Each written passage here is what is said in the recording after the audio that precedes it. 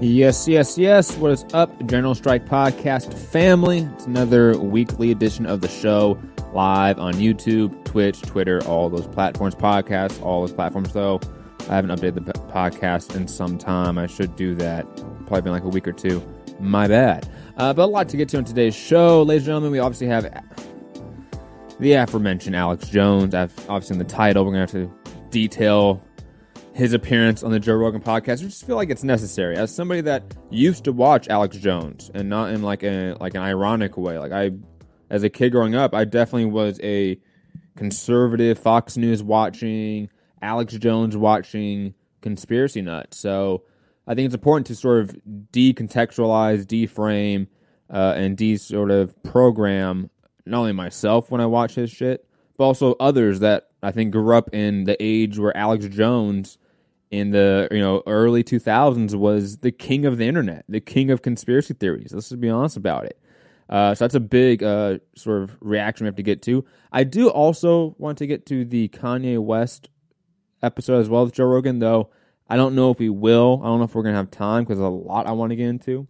Also, Labor Party kicking out Jeremy Corbyn or suspending him. That I think is going to be obviously a lightning rod of commentary, of talking points, but especially obviously in the UK more so than the US, but it should be more of a topic of conversation in the US and the US political discourse, because this is crazy. This would be like the Democratic Party kicking out Bernie Sanders because AIPAC wanted that to happen, right? Like it would be sort of the equivalent to that to some degree. It's just insane that happened. We have some news from Bolivia, some tragic news as well from Bolivia, though the election's still a massive success, but unfortunately a massive leader of the MAS movement was killed, so we have to detail that, and obviously the reactionary fascist movement that has begun from that. Also going to play some clips from Joe Biden, sort of responding to the growing protests movements in Philadelphia, Washington, D.C., and I believe there's one other place where another person has unfortunately been tragically killed by the police.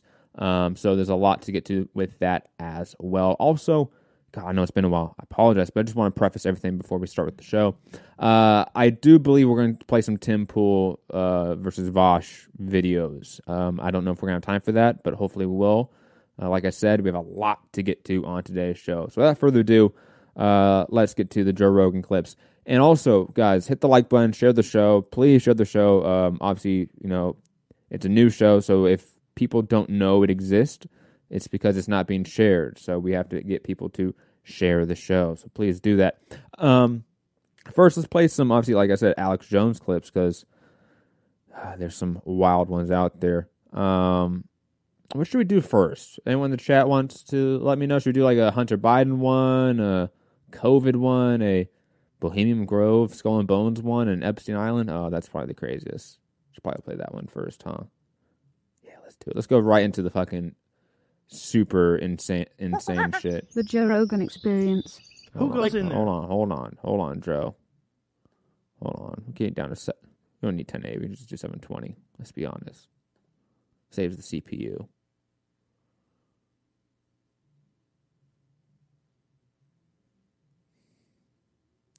Come on. Really? Ball of death right here? Let me remove that.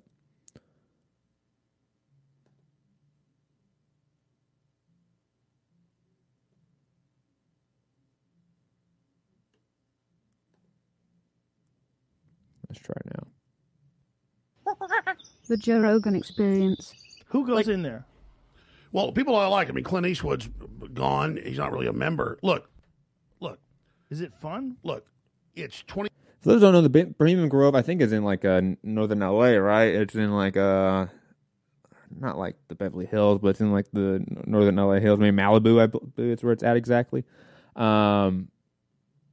It's basically a get-together, I think a yearly get-together of like actors, Hollywood elites, corporate elites, and they like play dress up and like have like fraternity like ceremonies. Like that's kind of what it is. Most likely a lot of like just like sexual hedonism to a degree, but I mean, come on, who cares? 2,700 acres. It was set up by Mark Twain.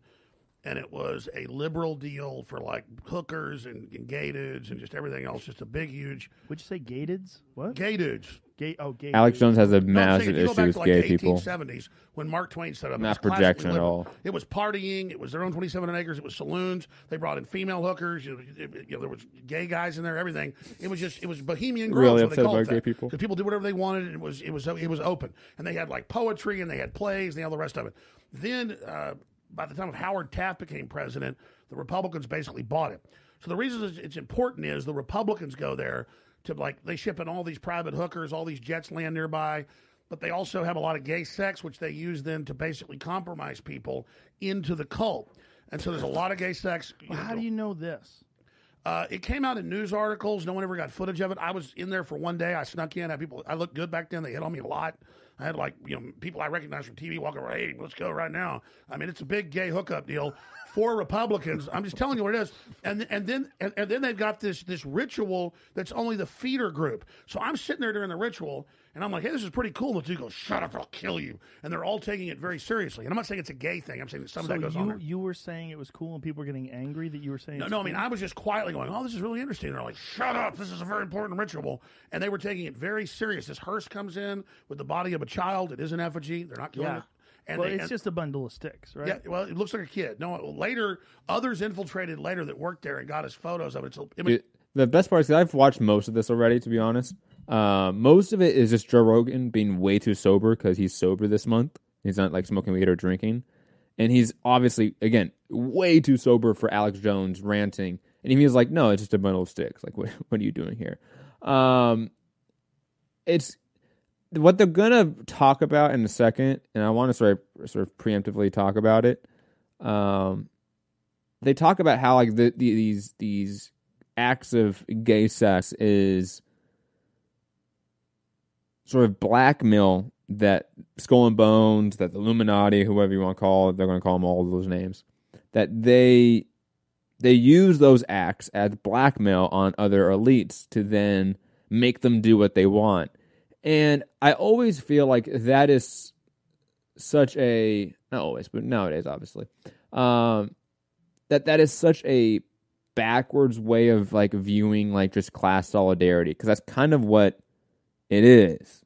Like, it's just a big get together where a bunch of elites go have sex and hang out and like put on robes and go do like theater shit, right?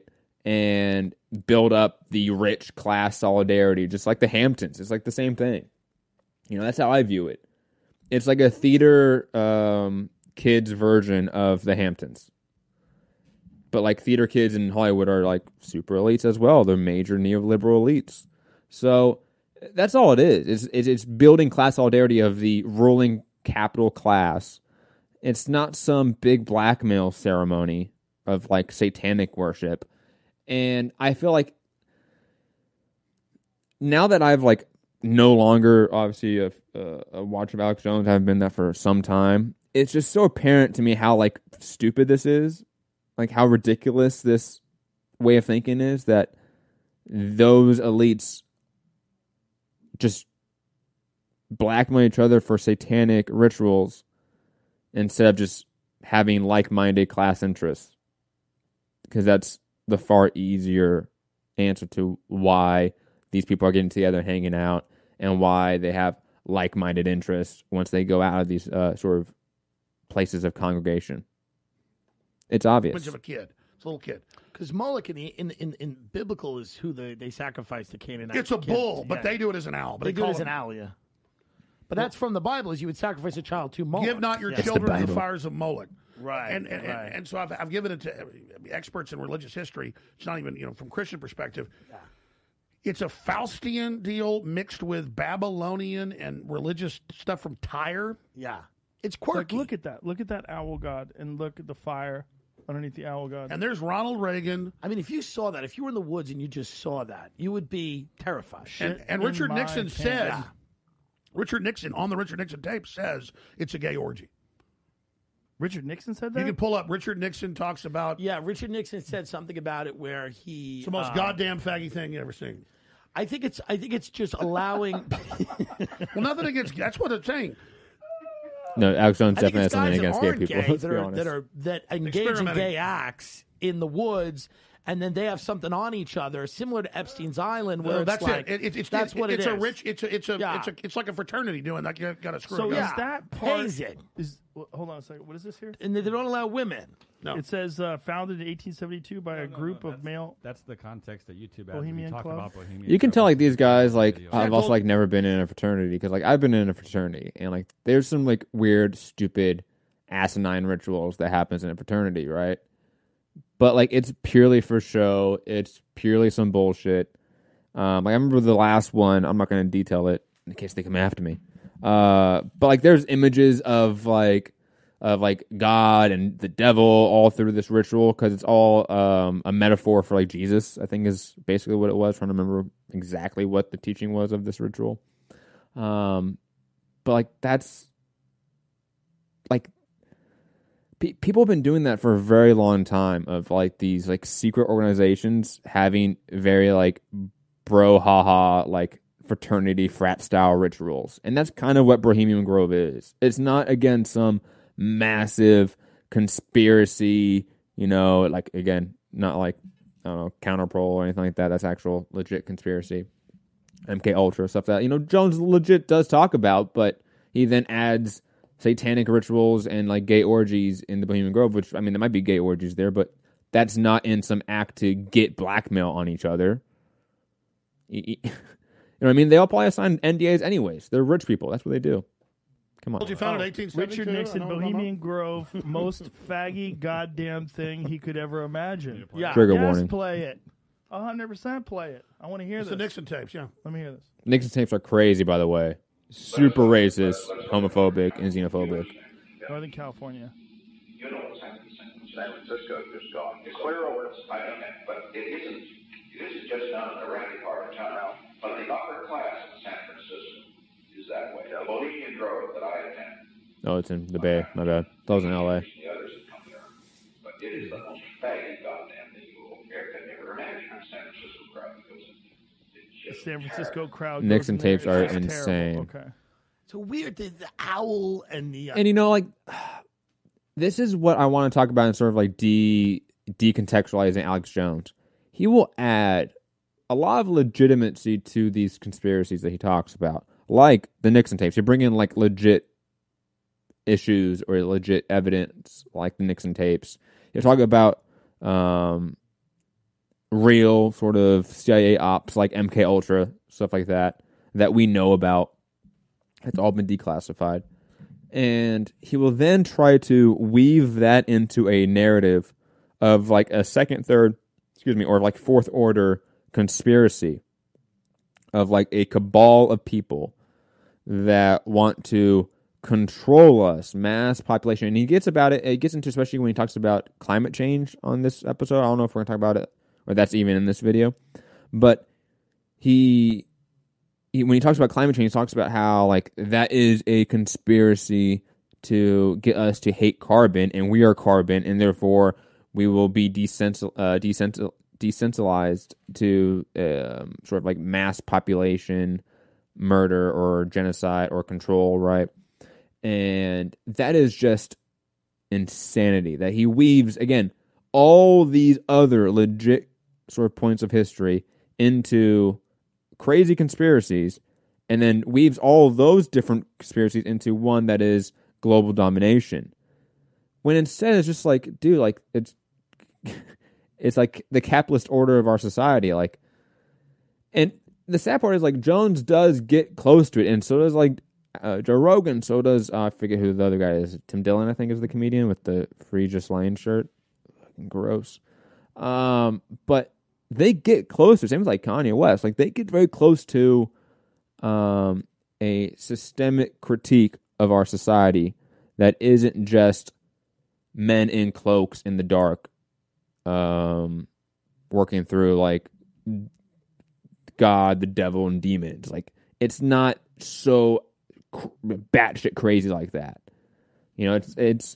It becomes their criticism of some things is very material in nature, and even at times a little bit class, a little bit of a class analysis as well. but then it deviates quickly to a sort of religious zealotry at times. It's very odd. It's interesting, and I don't know how seriously they take it. I mean, that's a real question, right? Well, 'Cause yeah, you've been I there. mean, the whole gate thing's a side issue. Right. The point is that I've talked to people that I mean, according to Ted Gunderson, the first time I ever heard about this was from this former high-level FBI agent who was going to be the FBI director, but he wouldn't go along with corruption, so he wasn't. It's on record. Gunderson almost became the FBI director. And he blew up like the things like the Franklin scandal, and he's been and the Finders and the Finders Club, cult, which was huge. Yeah. Which where the CIA was caught Confirmed. trafficking. The Finders is a cult that was caught trafficking children, and the CIA squashed the Florida. And then Gunderson got it yeah. raided in D.C. and Right. found a whole CIA facility with the snuff films, everything. telex machine. And so he told me communicating, about yeah. all this, and I thought he was crazy. Yeah. Even though he was Yeah. Ted Gunderson. You told us about it, and we actually pulled up one of those stories. And I was correct. Yes, you're correct. Yes. Yeah. Thank you. So Ted Gunderson is the reason I know about this, and he said that they get people interested with that ritual. There's like 2,000 members. They bring about 1,000 guests. Not everybody can even bring a guest. Only like the head of each camp can bring a guest. Most of them are nice. Clint Eastwood goes there. Danny Glover goes there. But it's an all-male deal. Who's the other one? Danny Glover. Oh, Danny Glover? I'm just mentioning who's Lethal on. Weapon Danny Yeah, Glover? I saw him there. How the fuck is he in there? They probably like him from the He's movie. just a fun guy. I saw him when I was there. I saw Danny Glover. Interesting. I'm starting to believe this is not. I'm starting to believe we can get in. I'm starting to believe it's not that exclusive. Joe Rogan, they'd have him in immediately. Immediately. Not now. Do a podcast Oh, absolutely. from They don't in care. front of the owl. But I just want to say that overall, Why it not? started You and out me. as a Good. truly artsy liberal thing that I think's good. I think guys deserve to go off the woods like we've done since humans were butt humans, fuck, and, right? and party and do whatever. Right. And so it's. But the thing is, then the weird skull. Here's what happened. About 1900, Skull and Bones, that was at Yale in New Haven, Connecticut, that was a German death cult. It took over Bohemian Grove, and that's when they set up that as the central deal. So it's this big, inviting, fun party. What happens at Skull and Bones? Because Nothing. that's one of the other rumors Trust about me, Skull and nothing. Bones. I can They tell you, I know. compromise you. I know. They compromise you so that you're always a part of this Well, organization. before he died, I did multiple interviews with Anthony Sutton, the top congressional advisor to Senator Frank Church. And we only know about Sutton because Charlotte Iserby, whose father was high-level Skull and Bones, gave him all of their internal manuals. And she's been a frequent guest. She's retired now. America's Secret Establishment, an introduction to the Order of Skull and Bones. Yes. Okay. And so this is a Russell Trust Again, another, true bullshit Illuminati. fraternity Illuminati set order. up 1776 to counter Trust me. our revolution by Adam Weishaupt. It funds the Jacobins. It funds the French Revolution. It's the opposite of a true egalitarian, open liberal revolution. It's the leftist. Always say they're the liberal. Liberal and leftist are two different deals. Leftist is left-hand path Satanism. Liberalism is egalitarian, open society, true liberalism. And so the left-hand path. I mean, at least he. I can't believe what I said. At least he said the left and the liberals aren't the same, right? Like, at least he did that, guys. That's good for us.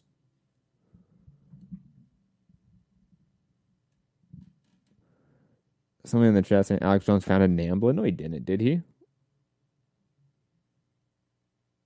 Alex Jones has talked to every guy just before he died. He did not found NAMBLA. No way. That's crazy if he did. Oh, I gotta find that out. Let me keep playing the clip though. Set this up, and then they sent all this opium money they had over in 1831 to Yale to set up a German secret society of the Illuminati, which then has become one of the dominant secret societies. And in there, they do actual satanic rituals. They get in coffins. They do simulated human sacrifices. They have gay sex as part of the ritual. They bathe in huge facilities of feces. This was made by Robert De Niro. Made a movie. Skull and Bones they're doing that stuff now. Absolutely, I know somebody broke into it, but Wow. who's the? How can They aren't this doing be that right proven? now. Well, Matt Damon made a movie called The Good Shepherd, I think. Yes. And in that, it's Robert De Niro directed it. Okay, and that's super accurate. Where it's got the sword and the devil, and they're in these big vats of cow manure. They did leak a Facebook photo album of a bunch of Skull and Bones kids hanging on a Deer Island. It kind of looked like losers. I know they're not. I know they're not, but they kind of look like losers. I mean, it was kind of like embarrassing. A lot of billionaires look like losers. Yeah, they look like emaciated. You were like, these are the Illuminati. It was kind of like. No, I totally agree with you. Yeah. Remember ABC News, because they wanted to get Bush in trouble right before the 2004 election. Another frat was able to, because they're all doing this crap, shoot video down into it where they're going, devil equals death, Satan. And they had girls they finally brought into the membership. It was all boys before. Yeah. Sacrificing. So, of course, it's idiotic. It's training wheels for what they do. But inside, they go grave rob. They've got Geronimo's skull. Yeah, the George H.W. Bush supposedly stole Geronimo's skull. Yeah, you got to do things like... I don't know if that, but that's a legend, rumor thing, yeah. It's probably true. It's been broken into. Yeah. One time the police went in there, but the point is that Skull and Bones, Order 322, is the Illuminati Germanic death cult that now set up chapters all over the U.S., and it took over Bohemian Grove around 1900. And so that's why Bohemian Grove is still this artisan, deal of elitist artist, but then it got co-opted by the Republican Party and Skull and Bones. And Helmut Schmidt, German chancellor, wrote Men in Power as a political retrospective when he retired in the late 80s. Saying, I love our Illuminati rituals that we have in Germany in our own sacred groves. But I think they've taken it to a new level with Skull and Bones at Bohemian Grove, and I really enjoy the time we have there. So these are just these elite institutions where, and Skull and Bones, I think they seek to create close friends amongst people that may not know each other, create loyalty amongst this group of people. That's why they got to tell them all the things they've done. Yeah, you got to tell them all the sexual history, all that stuff. They want these people to be loyal to each other, so when they're not loyal to the laws of America. They're loyal to this oath that they take with each other. And exactly. And it's like a Team America. See, that's Descendant sues. Dude, again, that's where it just falls apart to me, because people that are elites in the world, whether it be political elites or economic elites, they have like-minded interest.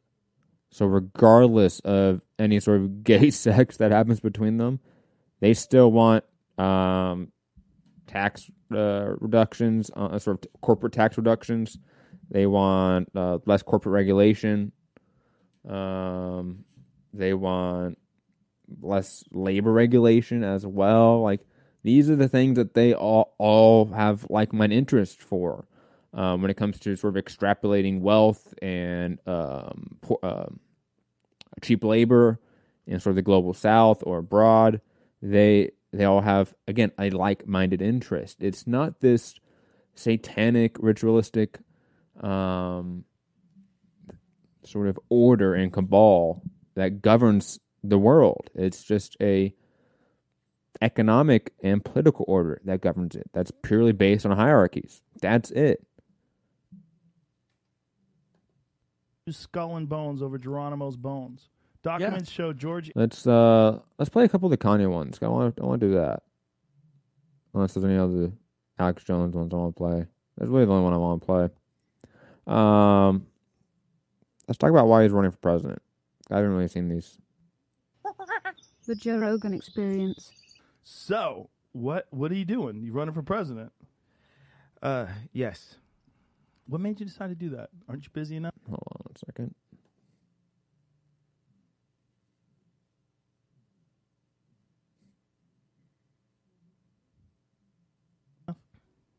Clothing company, successful rapper, family man. It was something that God put on my heart back in 2015. Oh my God. It's already crazy. A few days before the MTV Awards, it hit me in the shower. And when I first thought of it, I just started laughing to myself.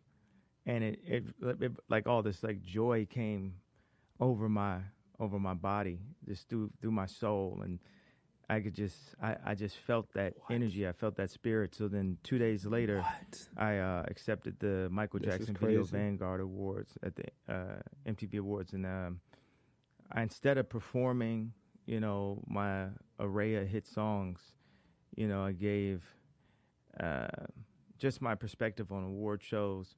But always I knew at the end I was going to tell people I'm running for office. I'm running for president in 2020.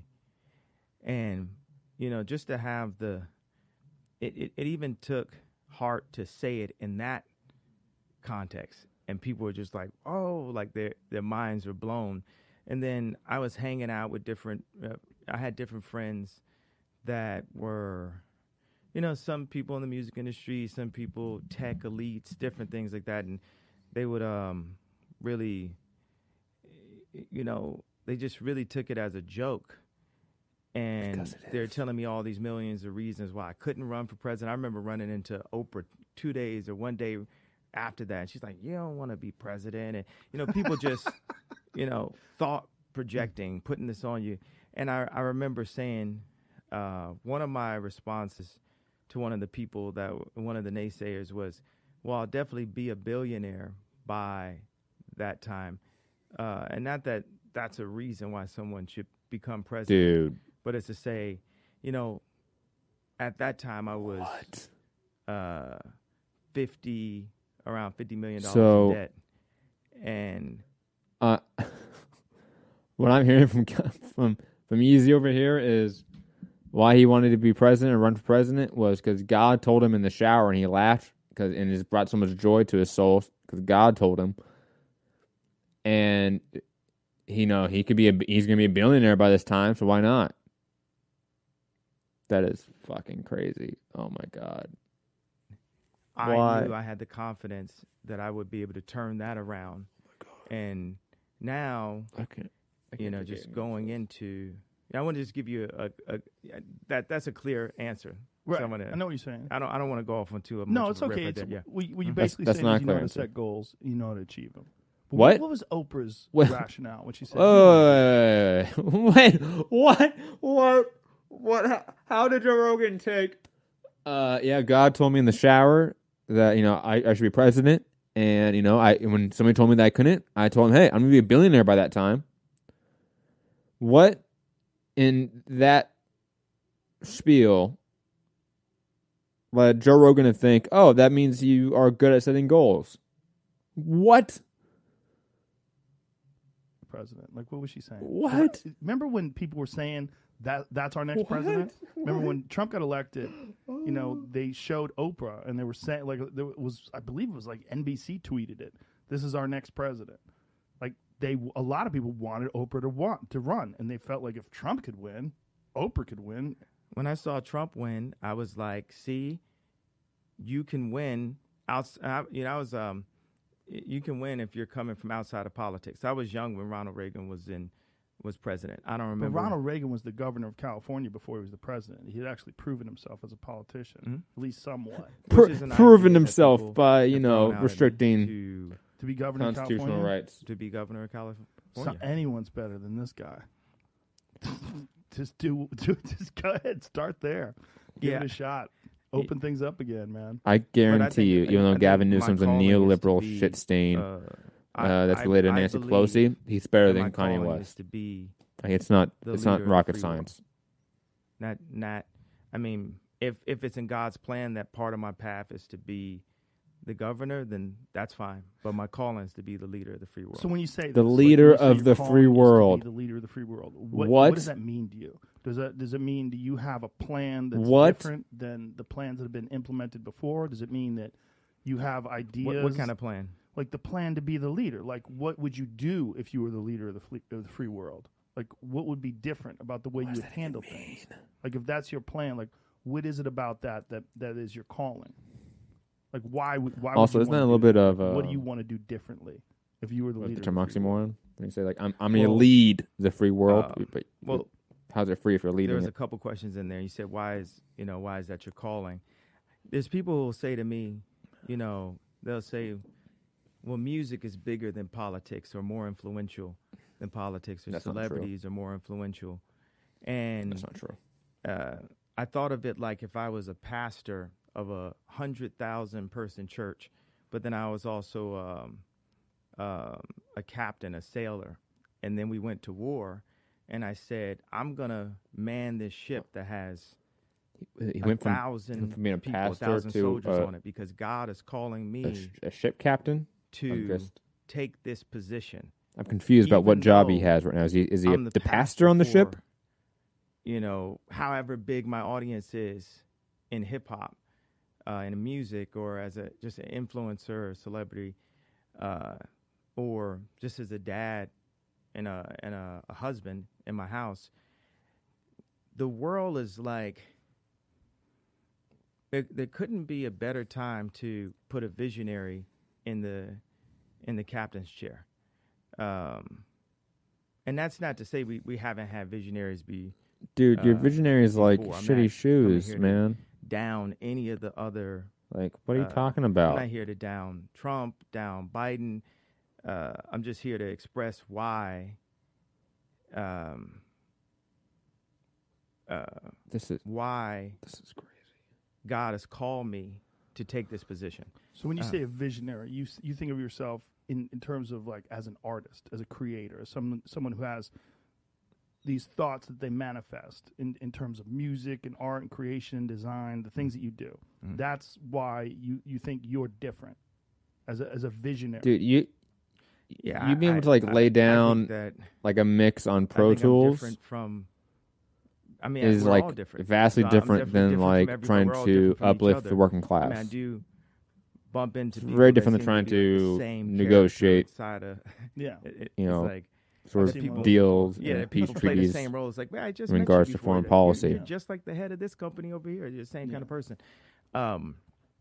Yeah, I mean, I manifest. The country's I not see a company. things.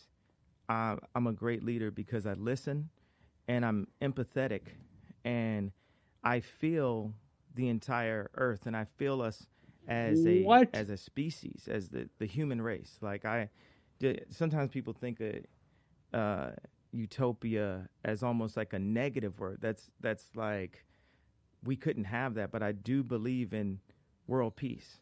Like the people hit me with one of the things Oprah said is she said, you got to bone up on your foreign affairs. I remember this, because it's Oprah talking, so I'm going to remember a lot of what the conversation was. But that's the first thing she said was, foreign affairs and foreign policies. I think the reason why I say leader and not politician. Name one not policy. even specifically president is this is the time. When the Constitution was written, that was an innovation. Now, the world is innovated all around our political system. Episodes of the Joe Rogan Experience are now. That was so bad. I don't know how anyone can argue that Kanye West should be in charge of the government in the country. I don't know who can really realistically argue that right now. It's just insanity. And look, here's the overall critique of Joe Rogan is that he platforms people like this and largely doesn't push back on them at all. Think about it. His pushback was non-existent. Even with Alex Jones, it was minimal. It was just a tone of annoyance more than I'm going to actually question the sort of statements that you are declaring here on my platform. He doesn't do that. He really doesn't. And if he questions it, you'd be like, is that true? And then Alex Jones will be like, yeah, it's true, trust me. I know from this guy. I know from this person. I've talked to tons of scientists. And then he'll just keep ranting. So he doesn't actually get called out for his inaccuracies ever. And I mean, come on, Joe Rogan is just as idiotic as Kanye West. So he's not going to push back on him at all. And plus, that's one of his biggest guests ever, let's be honest. So, of course, he's not going to push back on Kanye West.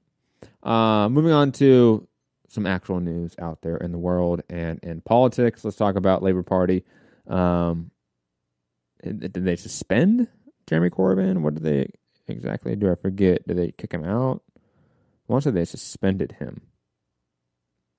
I could be wrong about that. But anyways, Jeremy Corbyn has been, I'm going to say, suspended from the Labor Party due to accusations of anti-Semitism. These accusations have been old and they've been around for some time. They're generated from the Equality and Human Rights Commission, which is a independent but still state-run or at least state-funded organization or institution.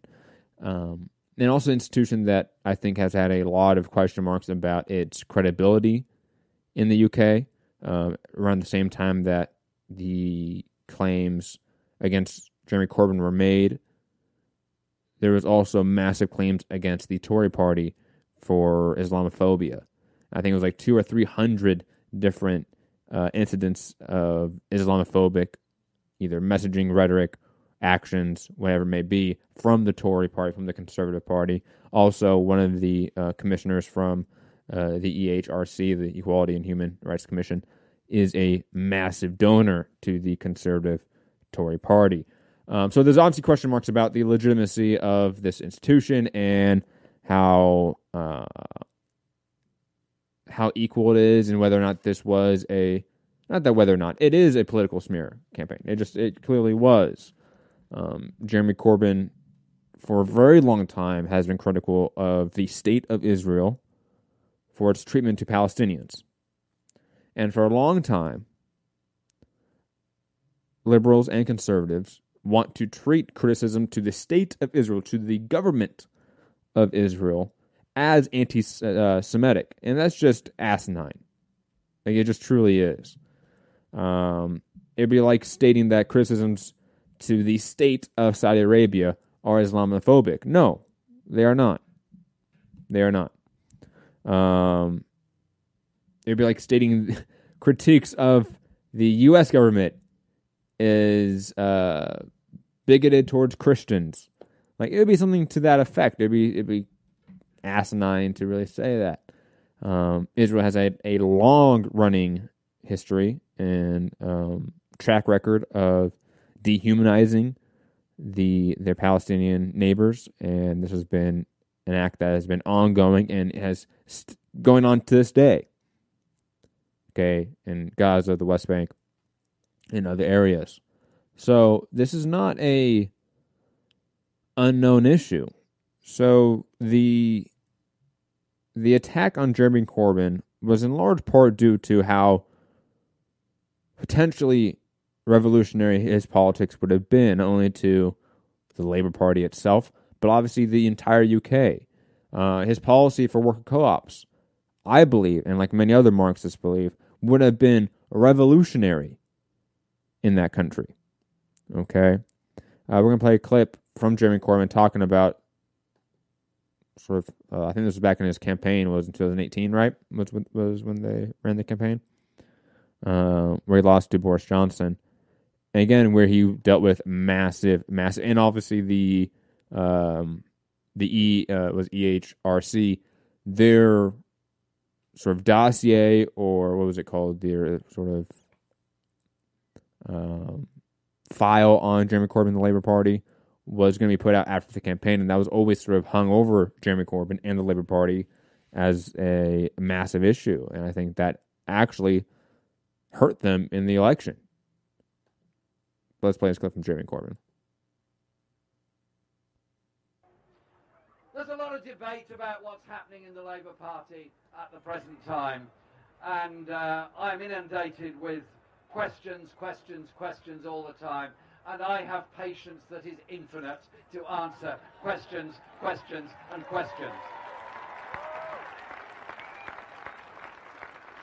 But one I got today really did puzzle me. They said, how are you coping with the pressure that's on you? I simply said this: there is no pressure on me. None whatsoever. Real pressure is when you don't have enough money to feed your kids, when you don't have a roof over your head, when you're wondering if you're going to be cared for, when you're wondering how you can survive, you're wondering how you're going to cope with the debts you've incurred, you're wondering if your lovely employer is going to give you a call to give you a couple of hours work, or not bother, or change their mind when you're on the bus on the way to do that job.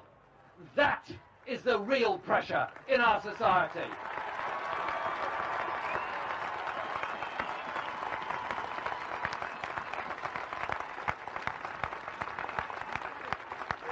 for those people struggling on low pay, struggling on 0 hours contracts, not knowing what's coming from one week to the other, not knowing if they'll be able to pay the rent, not knowing if they're going to be homeless, not knowing if their children will end up in care.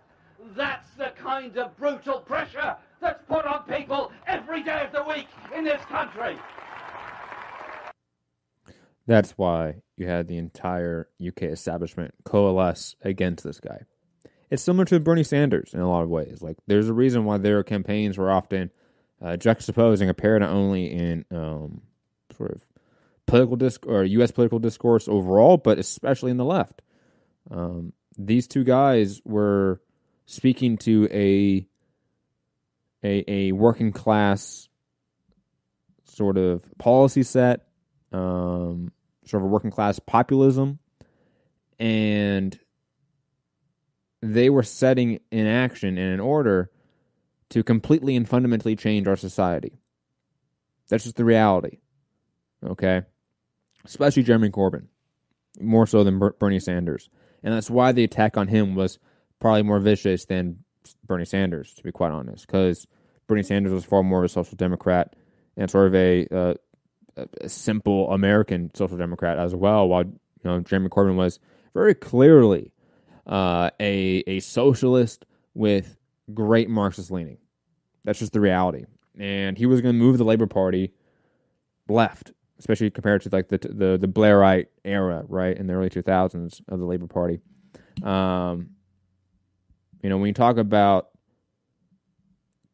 sort of, again, the working class in that way, in that sort of empathetical way, liberals and conservatives can't do that. They also feel innately attacked for some reason when anyone says that sort of rhetoric about the working class.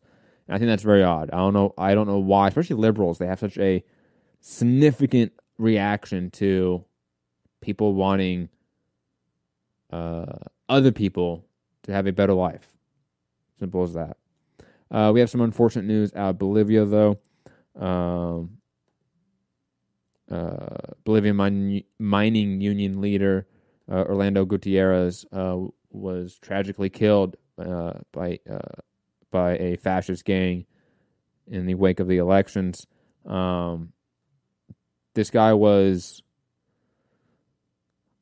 guy had some really awesome moments in the election, in the movement. He was a massive leader of the movement. He was someone that was pushing MAS forward when Evo obviously was kicked out of the country. And there's a reason why he was targeted, because he was such a massive leader of MAS as a whole. And just it's honestly very tragic to see this, because I remember seeing clips of him and all over the election cycle, to be honest. I remember watching videos of him over and over again. Like, this guy was amazing to listen to. We're actually going to play a clip. Let me see if I can find it. I thought I had it up. Here it is, right here. Okay. Hold on, let's bring on full screen here.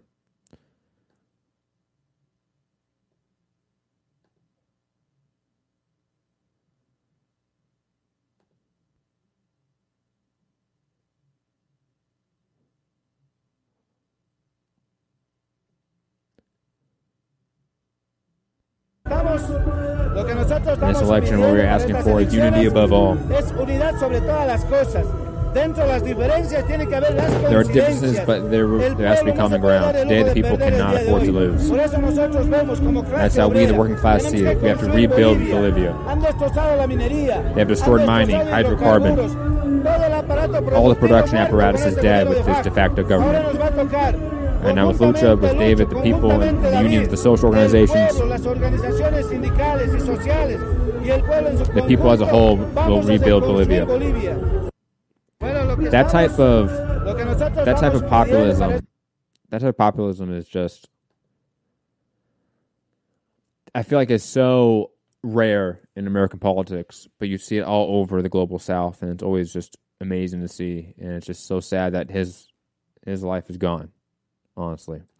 And this is not going to be a one-time thing, it feels like.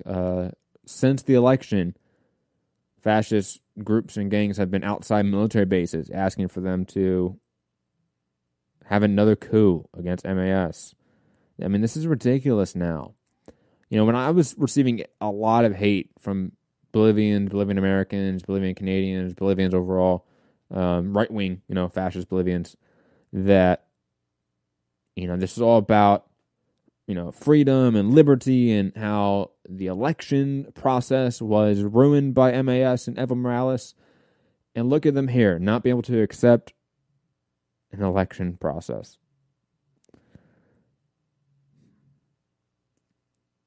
I don't know what that question means, Rebus in the chat. Saying, do you have Mitchell or Phil? I don't know what that means. I don't know what that is. I apologize. But other news in the global south, especially in South America, Chile, in a landslide election and referendum, have decided to rewrite their constitution, which was written by the fascist dictatorship of Augusto Pinochet.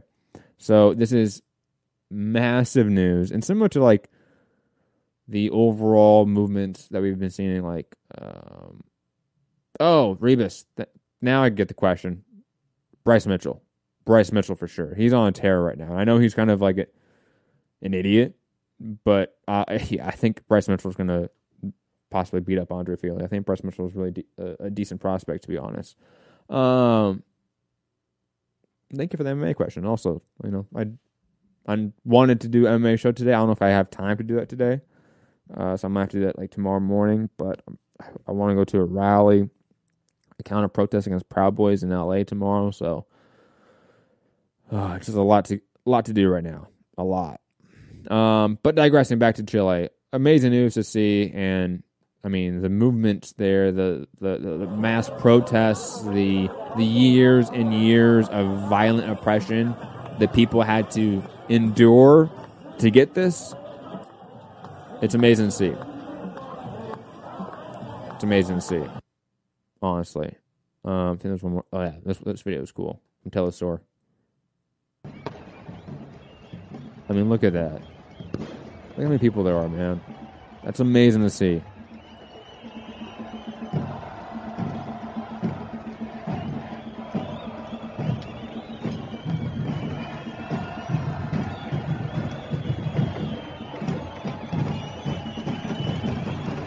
Amazing right there.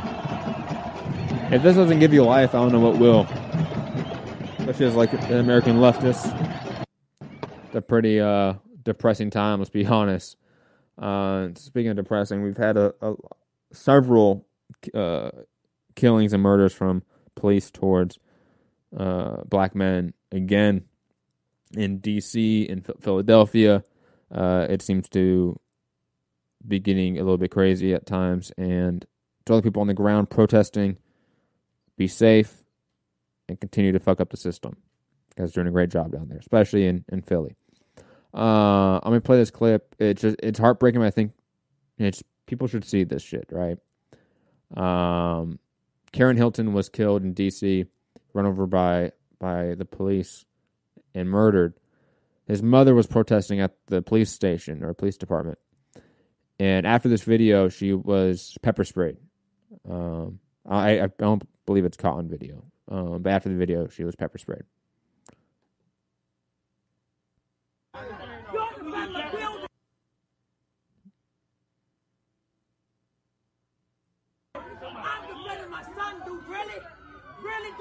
You're defending a building, I'm defending my son. That's what she said.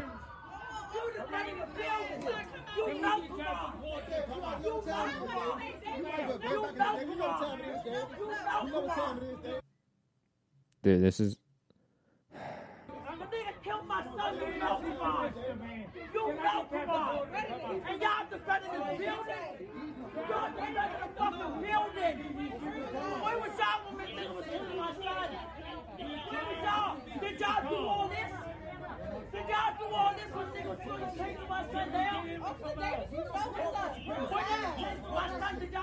A fucking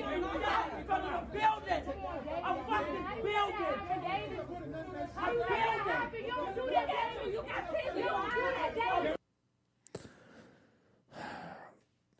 dude, property is not more important than people's lives, man. I don't know how long it's going to take for our society to get that. You know? Like, the fact that we still have this conversation of, like, what's more important, property or human lives, and especially black lives, is ridiculous. And this has been going on for hundreds of years, okay? For those who don't understand why this is an issue, especially in our liberal bourgeoisie society, please watch our last documentary episode that was just published yesterday, detailing the Haitian Revolution. Because that's, especially in the French Revolution as well, because that is why we're in this sort of cognitive dissonance when it comes to what we have been told our society is about and how our society acts. Okay, with the French, the Declaration of Rights of Man, it stated that one of the sort of inalienable rights, right? I think they don't use that term. I forget. One of their natural rights is of property. Like, we have the right to property. Okay, you have the right to freedom, liberty, equality, property, and from oppression. Right, like that. Those were the natural rights that were given to us, right, in the rights of man, and that most of sort of liberal society has been built upon those, again, natural rights. You have to realize, and I think that people don't realize, like, how big of a contradiction that was at the time, and even more so than, like, our Declaration of Independence, right, where, like, all men are created equal, right? Life, liberty, and pursuit of happiness. This was even more egregious because it said property, right? And at the time, obviously, slavery existed. Slavery existed in the French colonial empire. Slavery existed in, obviously, all European empires at that time. And imagine if you have this, again, this inherent contradiction in not only policy, but in sort of national indoctrination, okay, that everyone is created free and equal, but you have a right to property. Well, what if your property is a human being? And if you don't know how that conversation happened 200 years ago, and how ineffective the conversations were in the National Assembly in France and such, I think you will honestly have a hard time understanding why we still have this issue.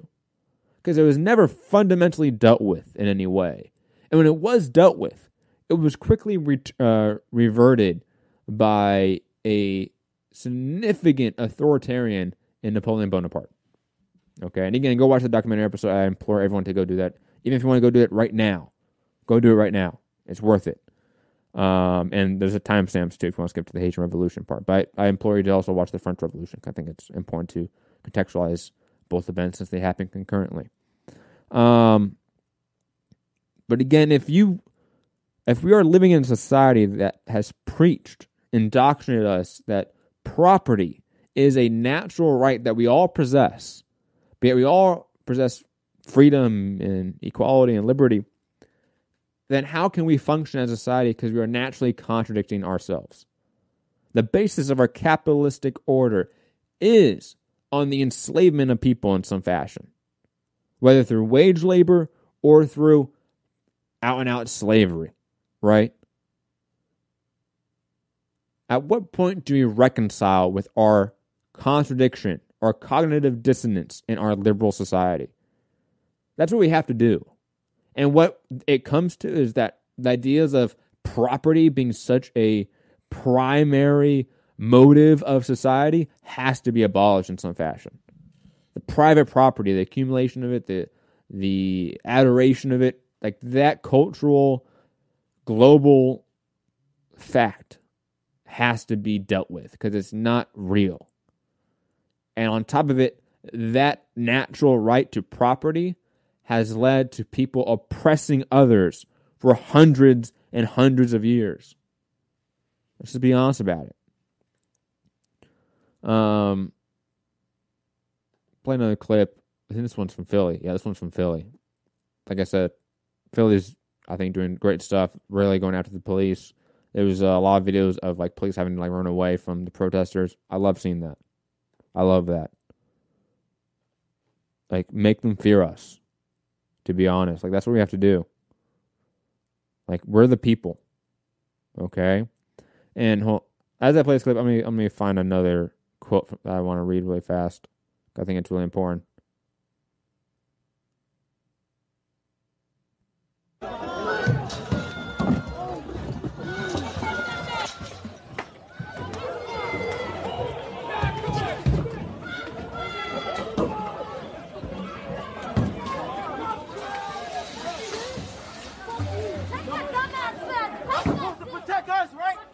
Y'all supposed to protect us, right? Y'all killed one of us. Y'all shot one of us tonight. Fuck you. Y'all shot. You don't nasty. Yeah. Love to see it. Love to see it. That's a cop fan? Awesome. Right? It's... I'm trying to find... There's a quote from an unknown... How CLR James, an historian, calls him as an unknown anarchist in the Haitian Revolution. It's a great quote. I'm trying to find it really fast. I think it... To me, it defines sort of how we should talk about looting when it comes to these protests, because I believe a lot of people want to demonize sort of the violent reaction of oppressed people. I think that's just ridiculous, right? Like the violence of or the revenge of oppression, the revenge of racism is never as violent as the oppression of property, or the oppression of hierarchy. Like it's just not true. And then plus, when it comes to like burning government buildings or property, which is, cop cars, stuff like that, that's stuff that we pay for.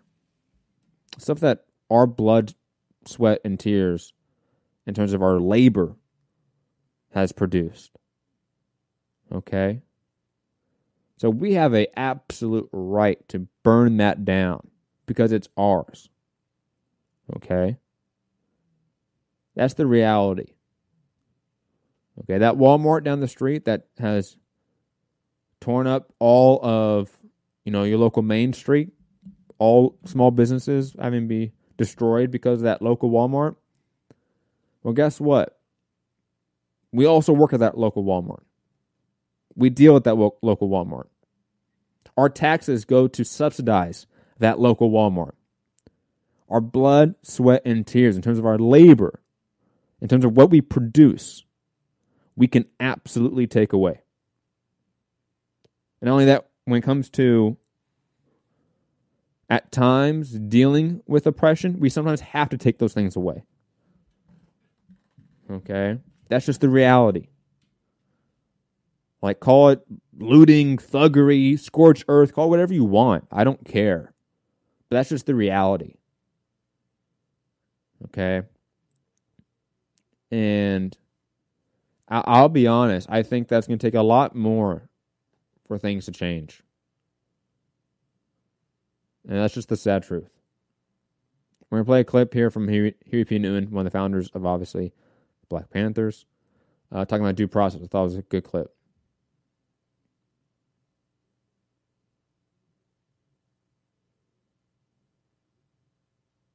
The police are there not to, in our community, not to promote our welfare or for our security and our safety, but they're there to contain us, to brutalize us and murder us because they have their orders to do so. Police in our community couldn't possibly be there to protect our property because we own no property. They couldn't possibly be there to see that we receive the due process of law for the simple reason that the police themselves deny us the due process of law.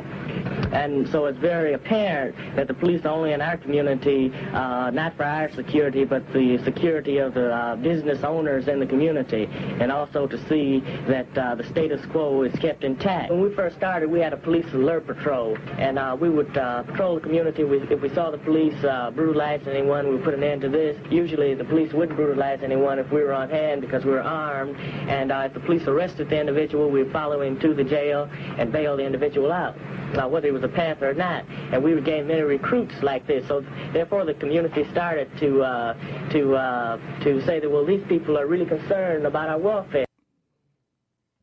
We got to do that more. Honestly. Direct action. You go around and see cops fucking people, stop that cop. If you can't stop the cop, follow the cop. Make sure that person's okay. Make sure they don't fuck with that person. Follow them to the police station. Bail them out. If you can, of course. If you can't bail them out, hey, there's plenty of local sort of bail fund organizations that are leftist that you can find, especially in big cities. If you're in a big city, it helps. If you're smaller, rural areas, it is harder. But that's what you have to do, direct action. If you're in states where you can be armed, be armed. That's just the reality. I flipped a lot on sort of gun laws just because of the reality of our U.S. militant system. Whether it be from cops being militant towards the people or the people being militant towards other people. So you have to be just prepared for that. Again, the unfortunate reality. And here's old Joe Biden. God, fucking Joe Biden here, right? Talking about how looting can't be tolerated here. Let's get this full screen. Fucking Joe Biden. I hate Biden so much. I hope everyone knows that. The reason I couldn't vote for him. Voted for Gloria Lariva. Vote for Gloria Lariva if you can. If you can't, write her in. Let's play it now. We needed to vote for the legacy of Ruth Bader Ginsburg.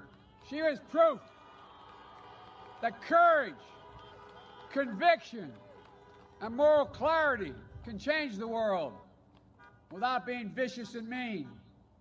She and Justice Scalia disagreed on everything, but they were friends. They disagreed. We got to get back to that.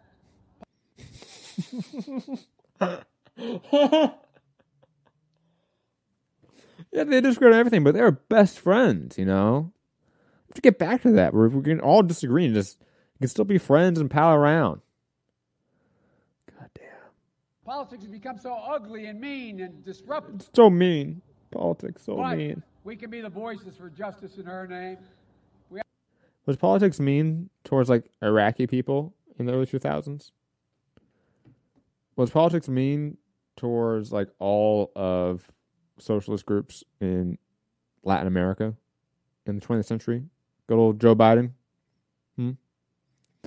Was politics mean to the people of Cambodia, Laos, Vietnam?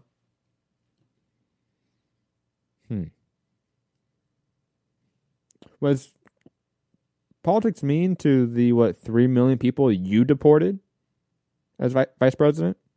No? Oh, okay. We have to make our voices heard. You have to vote. You have to vote because while Donald Trump fails to condemn white supremacy, we can deliver on racial justice. No, you Donald can't. Trump, he doesn't believe there's any such thing as systemic racism as a problem. He won't even say Black Lives Matter.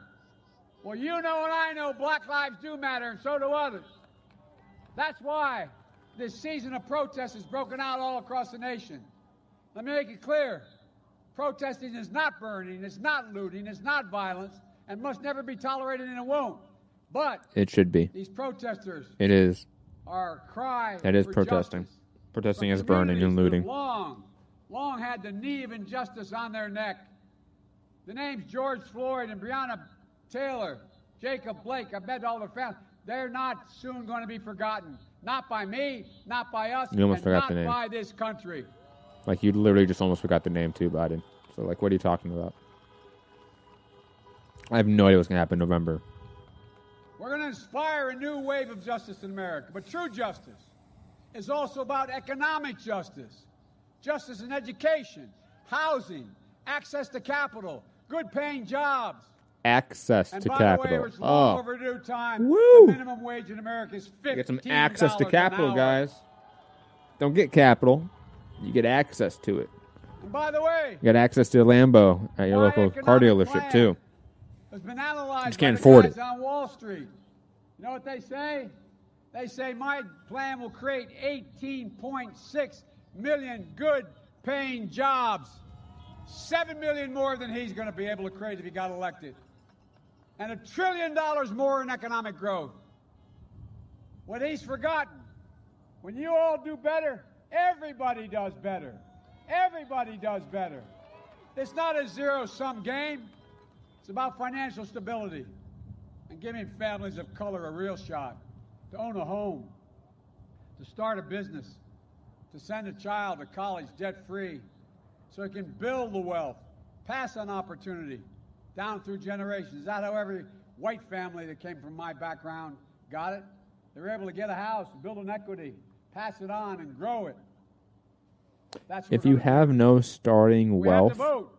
and capital, Ensure the full promise it's of this impossible to We accumulate have to vote for generational new wealth Cuba and capital. policy as well. This administration approach isn't working. Cuba's no closer to freedom and democracy today than it was 4 years ago.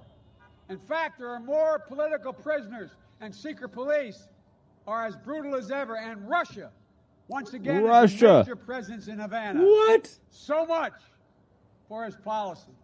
President Trump can't advance democracy and human rights for the Cuban people or the Venezuelan people.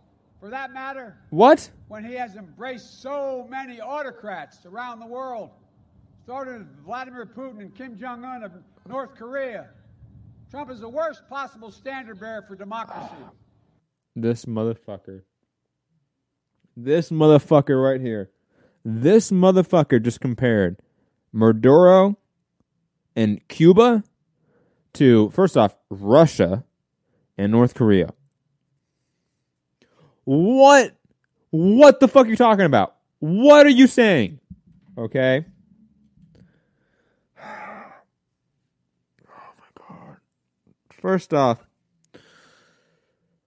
North Korea is a Maoist state, okay? Like, in like a very traditional Maoist state. Okay, it's a very traditional Maoist communist state. Okay, you can call it authoritarian if you want. Like, I don't think that's really a point of contention, but it's definitely not comparable to the capitalist state of Russia right now, which is autocratic, right? I mean, to a degree. I mean, there's elections, right, that I think people disparage to some degree, but I mean, it is pretty much an autocratic capitalistic order, right? It's not a communist country. So to compare North Korea and Russia is just asinine. And also to compare North Korea, which is a very traditional like Maoist state in a lot of ways, and maybe even like with some Stalinist tendencies. To compare that to a pretty like run by the mills like democratic socialist country in Venezuela, let's just be honest about it. And then to compare it to nowadays, a more of a democratic socialist country, which was like a Marxist, like a Leninist country originally, right? These are all distinctly different political ideologies that run these countries, and also the economic systems that we talk about with these four countries are different in vast ways and marginal ways, right? Like I would say like Cuba and Venezuela nowadays have a very comparable economic system. Maybe if you would compare like Nicolas Maduro's Venezuela to like 1970s Cuba, it's a little bit different, but nowadays they're pretty much democratic socialist countries, and North Korea is not that. Even though they have a lot of shared socialist and communist sort of history to some degree, they don't have the same economic orders, to be quite honest. They don't. So it's just a very weird comparison. And again, Russia is the outlier. Like the fact that we still have liberals using Russia in this equation is just I don't know what it is. I don't know if it's purely ignorance to how Russia is not a communist country anymore, or if it's just like your like CD player. I know this is like old reference, like the Zoomers that listening, but like your CD player that's broken, just playing like the same like line or same song over and over again, right? Like it's this old neolib mentioning Russia, Russia, Russia because he comes from a time where, you know, at the end of the Cold War, you still said that. I don't know what it is, because these countries are nothing alike, to be quite honest. Especially Russia. Russia is nothing like Venezuela. It is nothing like Cuba. They might have strong economic ties to this day, but that's because they've had strong economic ties for decades, preceding Putin and the fall of the Soviet Union, right? So that's why these economic sort of ties between these countries in terms of trade hasn't changed. Okay? But it's funny because like after the fall of the Soviet Union, I would almost argue that like Russia has competed more in the capitalist order with the U.S. post the fall of the Soviet Union than before. But before it wasn't trying to compete in the capitalist order. Now it is. But digressing. Let's keep watching Joe Biden say stupid shit. In places like Cuba, Venezuela, North Korea, for my entire career, I stood for democracy and human rights, for freedom of the press, assembly, freedom of religion. You supported and coups. Dictators, whether they're You left supported or coups. right. You supported coups against democratically elected officials. It's Fuck you. That the Fuck Trump you. administration says it cares so much are deporting hundreds of Cubans and Venezuelans back to their dictatorships. Trump loves to talk, but he doesn't care about Cuban and Venezuelan people. He won't even grant temporary protective status for Venezuelans fleeing the oppressive regime of Maduro, who I've met with, and he's a thug. Folks, I will. What? But we have to vote. And finally, we have to vote to meet the challenge of the climate crisis. This guy doesn't understand much of anything. You've all seen the impact, more than most. Devastating hurricanes that lay waste to whole communities. Economic toll is astounding. It grows every year. And the human toll is worse. Lost lives, lost homes, small businesses shattered. First responders put at risk. When you talk about global warming, Donald Trump thinks hoax. Well, then he says we should, by the way, do you know, this is the guy who is the stable genius. Remember, he's the guy that said our problem in the Revolutionary War, we didn't have enough airports. God's truth. He's also the guy when he talked about how many bad hurricanes are coming across the warm waters of the Atlantic from Africa. He said maybe we should nuke them. And also, by the way, you know, windmills cause cancer, according to him. Look, what's this guy talking about? What are you talking We know that we got to do something about it. What? Combating climate change means jobs. We can unleash the American ingenuity and manufacturing to build a stronger, more climate-resistant nation, creating millions of new, high-paying jobs. And we can change the path we're on. But we've got to act now. This country can't afford to wait 4 more years of Donald Trump's denial, who thinks the only responsible to the people who voted for him. I don't see the presidency that way. I don't see the presidency that way. In 2008, in 2012, Florida placed their trust in me and Barack. And each day we were in office, we worked as hard for you and the entire country as we did, not red states, blue states. It was always the United States of America. There's always the corporations. There's always Citibank. Folks, I was reminded of that earlier this month when I visited the this so sacred much. grounds of Gettysburg. We're so fucked. I Abraham can Lincoln remember. taught us that we need to unite our nation, that a house divided cannot stand. And I was reminded of it earlier this week when I went to Warm Springs, Georgia, reflecting on FDR taught us about the need to heal the nation. I'm running as a proud Democrat, but I'll govern as an American president to unite and to heal. I'll work as hard for those who didn't support me as those who do. That's the job of the president, a duty of caring for everyone. And you too have a sacred duty, if I may say, and that's to vote. It matters. Florida matters. In these final days, stay empowered, stay optimistic, stay united, make a plan and vote, and help get out the vote. Visit iwillvote.com/FL. Return your ballot today. God, there's 2 more minutes of this. We're probably going to stop. I don't know if you guys saw this. I forget the exact stat. I don't have it up. It was like 20-something% of Cubans, I think, vote for Democrats, and the rest vote for Republicans, or at least like in terms of like in favor of Trump, maybe. I forget the exact way the poll was. And then I think it was Puerto Ricans. It was flipped. It was, 70%, whatever it was, for Democrats and 20% for Republicans.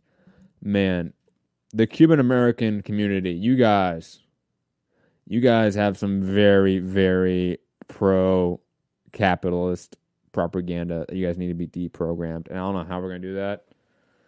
That shit's... I mean, it is so ingrained, man. It is so ingrained into some Cuban Americans. Same with, like, anyone that comes from, like, an expat from socialist countries, right? They always tend to have very anti-socialist views. That's because, like, their parents or grandparents were supporters of awful fascist corporate regimes, right? Like, that's just the reality. Especially in Cuba. I mean, the Batista regime is empirically worse in every single way. Like, it's not even questionable. I mean, I forget the number of like illiteracy rates in Cuba before Castro and after Castro. Like, it's significant. It is significant. Rebus is in his Pennsylvania. Oh, hold on. I missed the first 2, and I thought you were talking about sports. I was like, talking about college sports or something. I was like, no, I don't care about Arizona or anything like that. Talking about states and electoral college. Rebus in the chat is saying, first off, Rebus fanboy is a funny name. I gotta say that. I just bet on Democrats in Florida electoral college at +145. I think that's not a bad bet. He said Arizona is +100 for Dems. Wow, these are close. Pennsylvania is -175 for Biden. Pennsylvania is going to be a close one too. I'll be honest. I think Pennsylvania and Florida are going to be the 2 big states in terms of like how this election goes. Maybe you get like again like a Michigan or Illinois coming into it and being a wild card, but I think Pennsylvania and Florida are going to be massive wild cards. Maybe Arizona too, but I don't think Arizona is as important. I think Florida and Pennsylvania, for some reason, especially with all the pundits are saying, is important. So I'm looking towards that as well. Rapper No Name, shout out to No Name, she's awesome. Had a quote that she posted on Twitter from W.E.B. Du Bois, which I thought was a great quote. In 1956, I shall not go to the polls. I have not registered. I believe that democracy has so far disappeared in the United States that no 2 evils exist. There is but one evil party with 2 names. It will be elected despite all I can do or say. And, I mean, I've seen still a lot of discourse online about the idea of third party voting, not voting.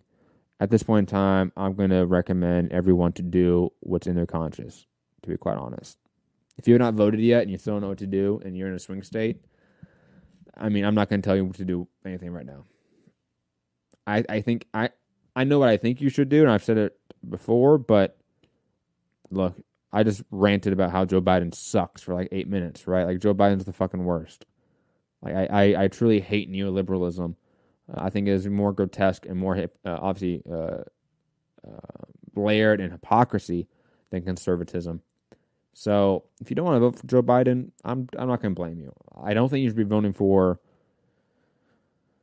like the Libertarian Party, right? Like, I don't think you should be voting for Kanye West. But if you want to vote for Green Party or PSL, do it. do it. That's on you, man. And I'm at this point. It's one of those elections where the divide between fascism and neoliberalism is so thin and bare, in my opinion, that it's very hard. It's very hard to still make the argument that like you should be voting for Joe Biden in swing states. Like you should be doing this. You have to do this. Like it just, I don't know. It feels weird to me. Were you saying vote for Matt Hunter as a write-in? Fuck no. If I was ever going to engage in politics, it would purely be from like an activist level, I think.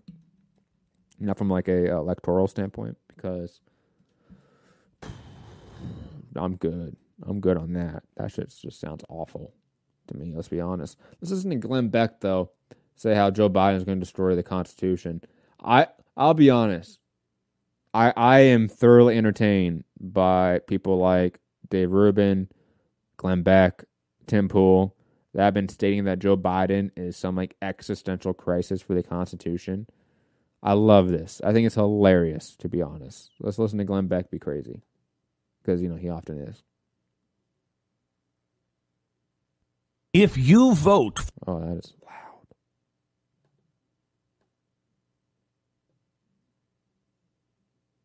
...for Joe Biden, or you don't vote, you are voting for the destruction of the Constitution. You are. No vote is a vote. You have to take a stand. This is, and I hate this phrase. Let me change it. This is the last election under the Constitution of the United States as understood by the Founding Fathers if the Democrats win. This is the last time there will be a Supreme Court that actually decides what is constitutional and what is not. Instead, it will be a rubber stamp to move all of this Joe Biden, Kamala Harris, unconstitutional bullcrap through. You will lose the Electoral College. You will lose the filibuster. You will lose the Supreme Court of 9 justices. Well, we're going to get more justices. This is what this is about. This is not about Donald Trump. Get rid of the court. Don't think this is about Donald Trump. This is about ending the United States of America as we know it. Here's the thing. First off, I think we should absolutely get rid of our Constitution and get another one. I think that's been, like, that argument on the left, I feel like has already been set in stone. Like, yeah, our Constitution is woefully inadequate for today's time. It is, it just needs a huge new renovation on it. Let's just be honest about it. And as we've seen in Chile, well, like having a referendum to establish a new constitution isn't unheard of in a Western society. Also, do people that like legitimately argue that like we need to keep the Constitution forever fail to realize that our Constitution, our current one, was not our Constitution always? Like, do people, and like, look, Glenn Beck at least has pretended to educate himself on the history of our founding. Like, he's written books on Thomas Paine that I think swayed me as a young kid. And obviously I've read now books by Harvey J. Kaye that swayed me the other way for obvious reasons because they were factual. But there's Glenn Beck knows like the Articles of Confederation existed. Like he knows like we haven't always had the same document that has governed our country and determined how our country and state is set up. Like that hasn't always been the case that we've had our national constitution. So to act like we have to have this one, to me is purely ahistorical. Like it doesn't even track in very simple historical logic in our own country's history, let alone the history of like how constitutions are made, right? Like if you go back to like the Magna Carta and all the iterations of English constitutions that happen, it changes. Like this isn't a foreign concept in any way. So that's why I don't really get the hyperbole on the right as to why like getting a new constitution is such a horrendous thing. Also, that's not what Joe Biden wants to do. It's what many on the left do. There's a video on, obviously, Jacobin Magazine is a leftist magazine, but they have a YouTube channel I think everyone should go follow. They have really good videos, really good interviews as well. They did one about a week or so ago, maybe like 2 weeks ago now, about, I think it was how like burn the Constitution. So just type it on YouTube, Jacobin, burn the Constitution. It's a really good interview. I think it's Megan Day and someone else. I forget who the other person was that was being interviewed, one of the other writers of Jacobin, talking about why our Constitution is inadequate, why it's archaic, why it even fails as like a pure governance test. Like how well does it lead to governance in our country? It fails on that level in many ways as well. So again, on the left, we've decided Constitution can be changed or be removed and we get a new one. I think we all kind of agree on that. Liberals, though, they don't agree on that at all. And also, the idea that like court packing, adding justices to the Supreme Court is going to irreversibly change the Constitution forever is just ridiculous, first off. I'm pretty sure that in the Constitution doesn't even state that we have to have 9 justices. Like, that's something that we like did. Like, we just like came up with the number, I want to say. I think we even started out before with less justices. I could be wrong about that.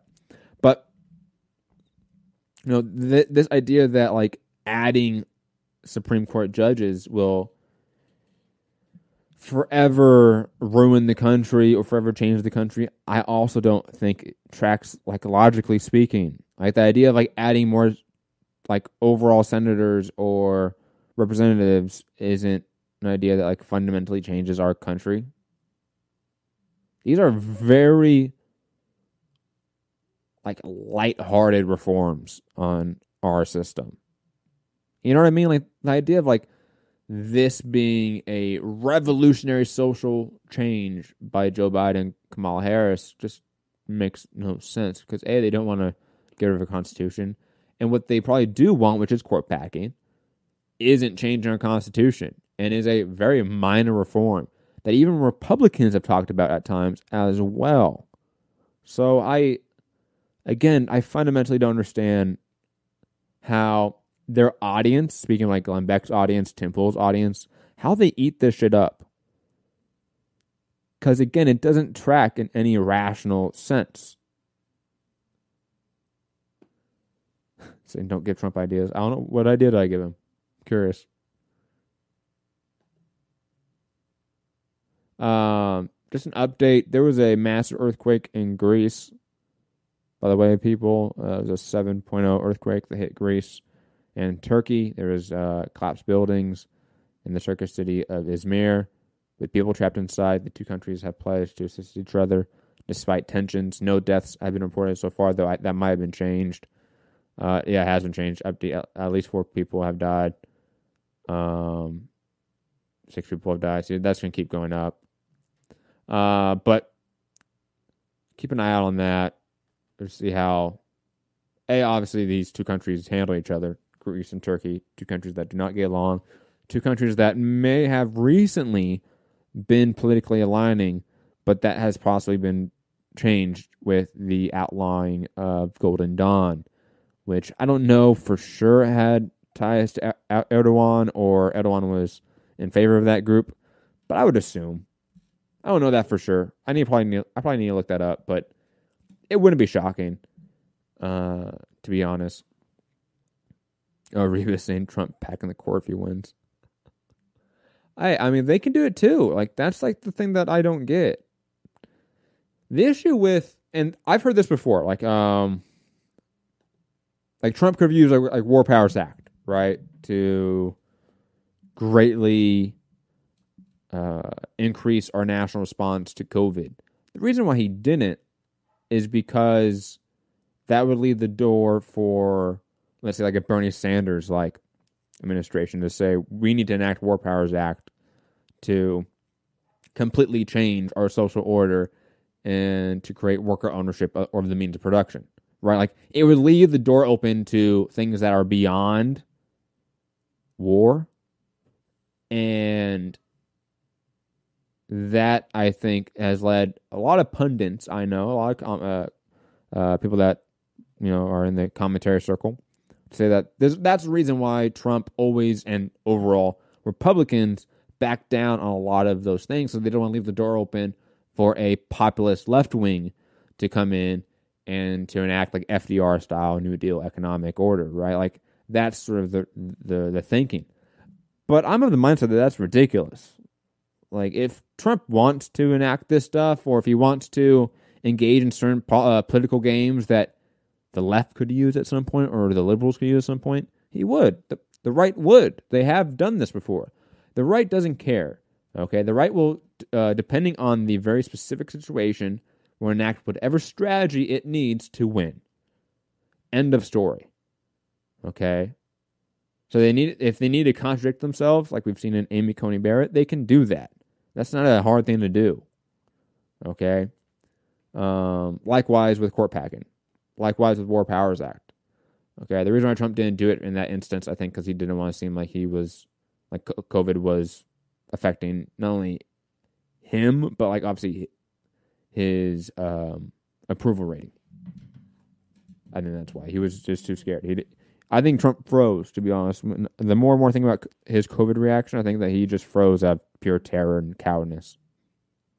That's why he didn't do anything. Like even like his travel ban on China was like that's non-existent. That didn't actually happen. It was absolutely business travel that was allowed from China to America always. That was never actually banned. Let's play some Tim Pool and Vosh clips, because look, I'm not. It's my one disclaimer. Vosh, I think, has a lot of very, I'm going to use these buzzwords, very toxic takes, very toxic opinions. I haven't watched, again, enough of him to have a complete opinion about the guy yet.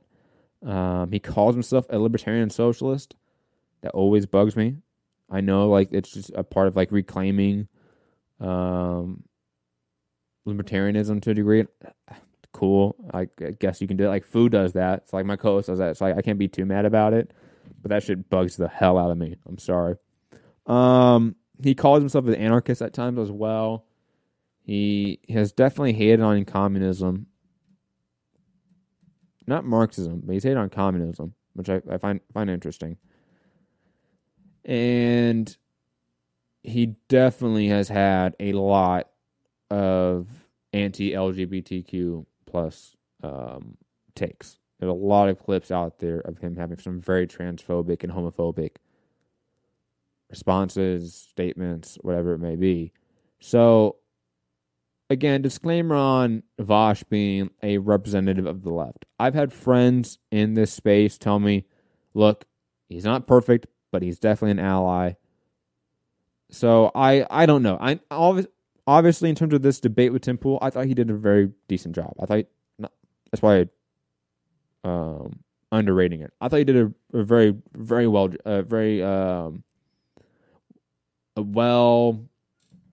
well-researched responses to all of Tim Pool's questions, and he was also combative with Tim Pool, which I liked. I liked that Vosh came at Tim Pool for being far right-wing YouTuber. I liked that Vosh came at him for having a very clear bias in his channel, and just not really putting up with the bullshit. I respect that from Vosh to a degree. And I do think he did it in a way that was calm enough that he can get his points across, and you don't have the right-wing Tim Pool fans going, oh, look at him triggered.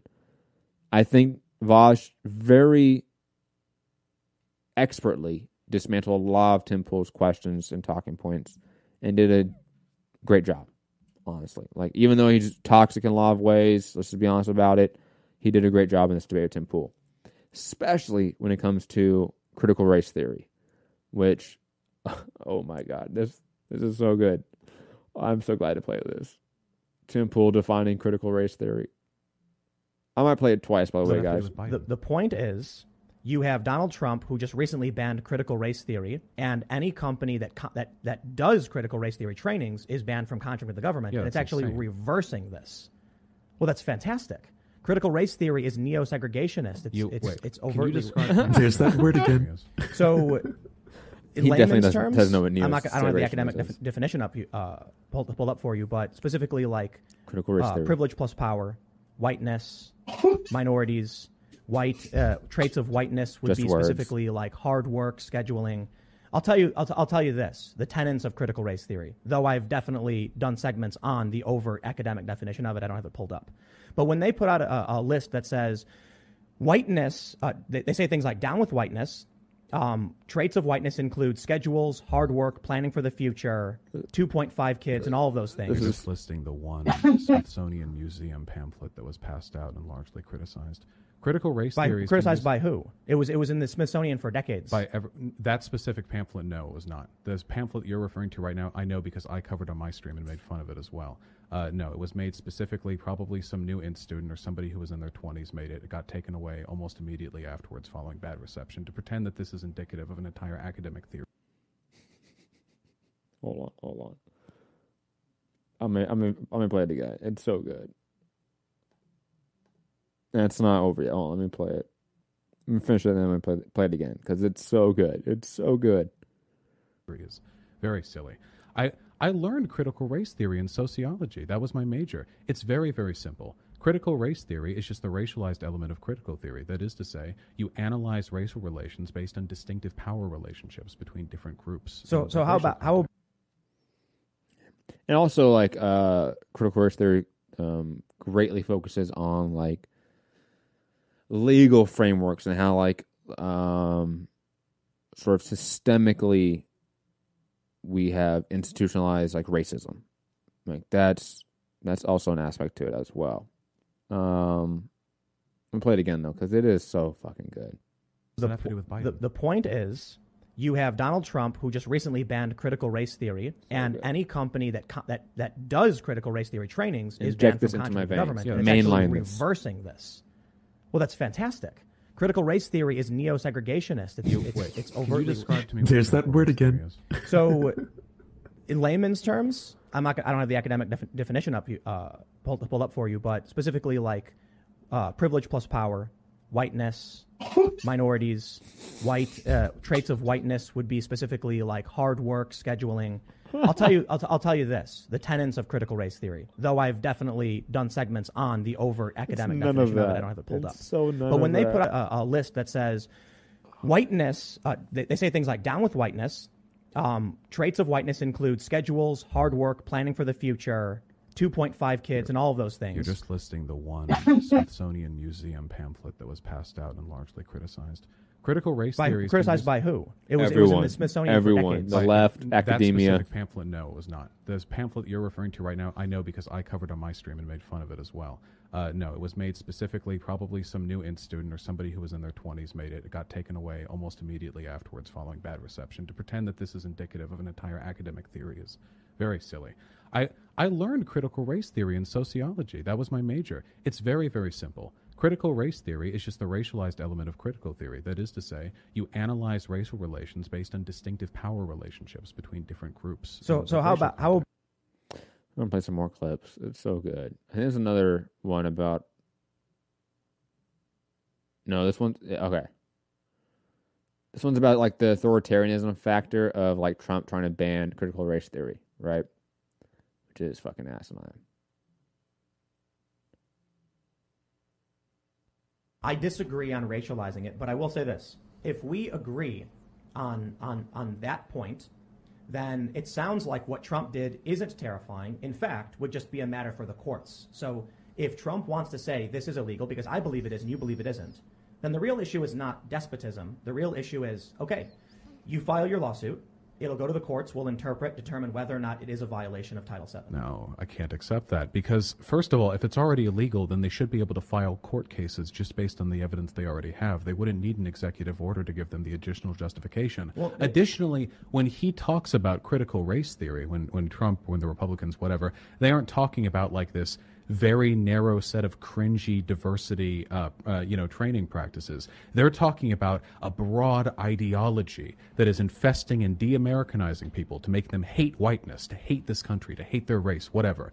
And these things, frankly, we should call them what they are: blatant authoritarian fear-mongering. And when we kowtow to it by saying, okay, well, we'll let the courts deal with it. Okay, well, in some cases, maybe the worst iteration of these diversity training things could conceivably be a violation of that law. We are abetting authoritarian. By the way, Tim Pool's co-host is going to make a few comments on this one, and it's great because his name is like Moonlord or something. I forget his name. I think his name's actually something else, but people call him Moonlord. And he is like, you're like, if you are really like into politics and you are engaged in political discourse online, all that stuff, right? Like, you are highly into this shit. You're watching this show. You obviously care about politics to some degree. You probably maybe even care about leftist politics to some degree, right? Most likely you do if you watch this show.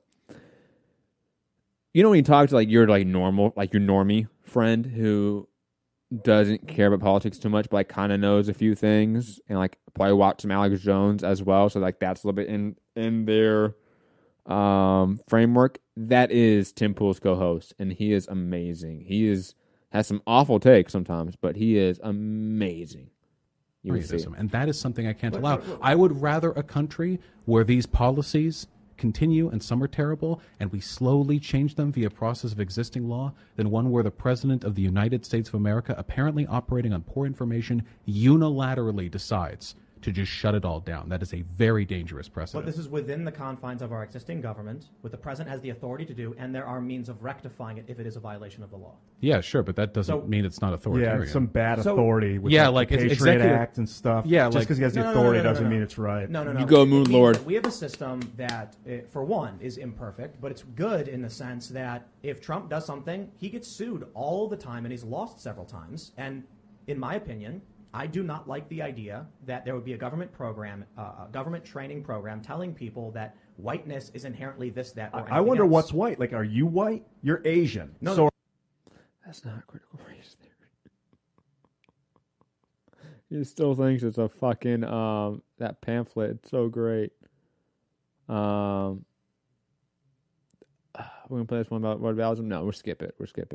I would say it's a long debate, but there is some good stuff there, especially if like you have a friend that is a like Joe Rogan, Tim Pool, Alex Jones, Ben Shapiro, Dave Rubin, Sam Harris type of fan, right? It was good. I think it would be a decent debate or a conversation to sort of de-radicalize, I think, some like right-wing YouTube listeners and watchers, to be quite honest. This is going to be the last thing we watch, and then we're going to head out of here. It's a new video from Three Arrows, a channel that obviously I play a lot of clips from, and I'm a big fan of. I have not seen this video yet. I think Heath sent me it in the group chat, so shout out to Heath Farley. I think he sent it to me. He's a big fan of the channel as well. Let's watch it.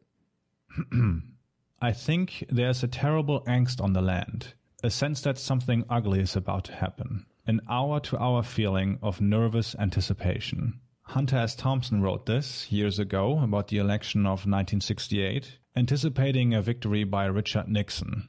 I thought about this sentence more and more in the last couple of weeks or months. It feels weird being at least somewhat engaged in political commentary at this specific moment in time.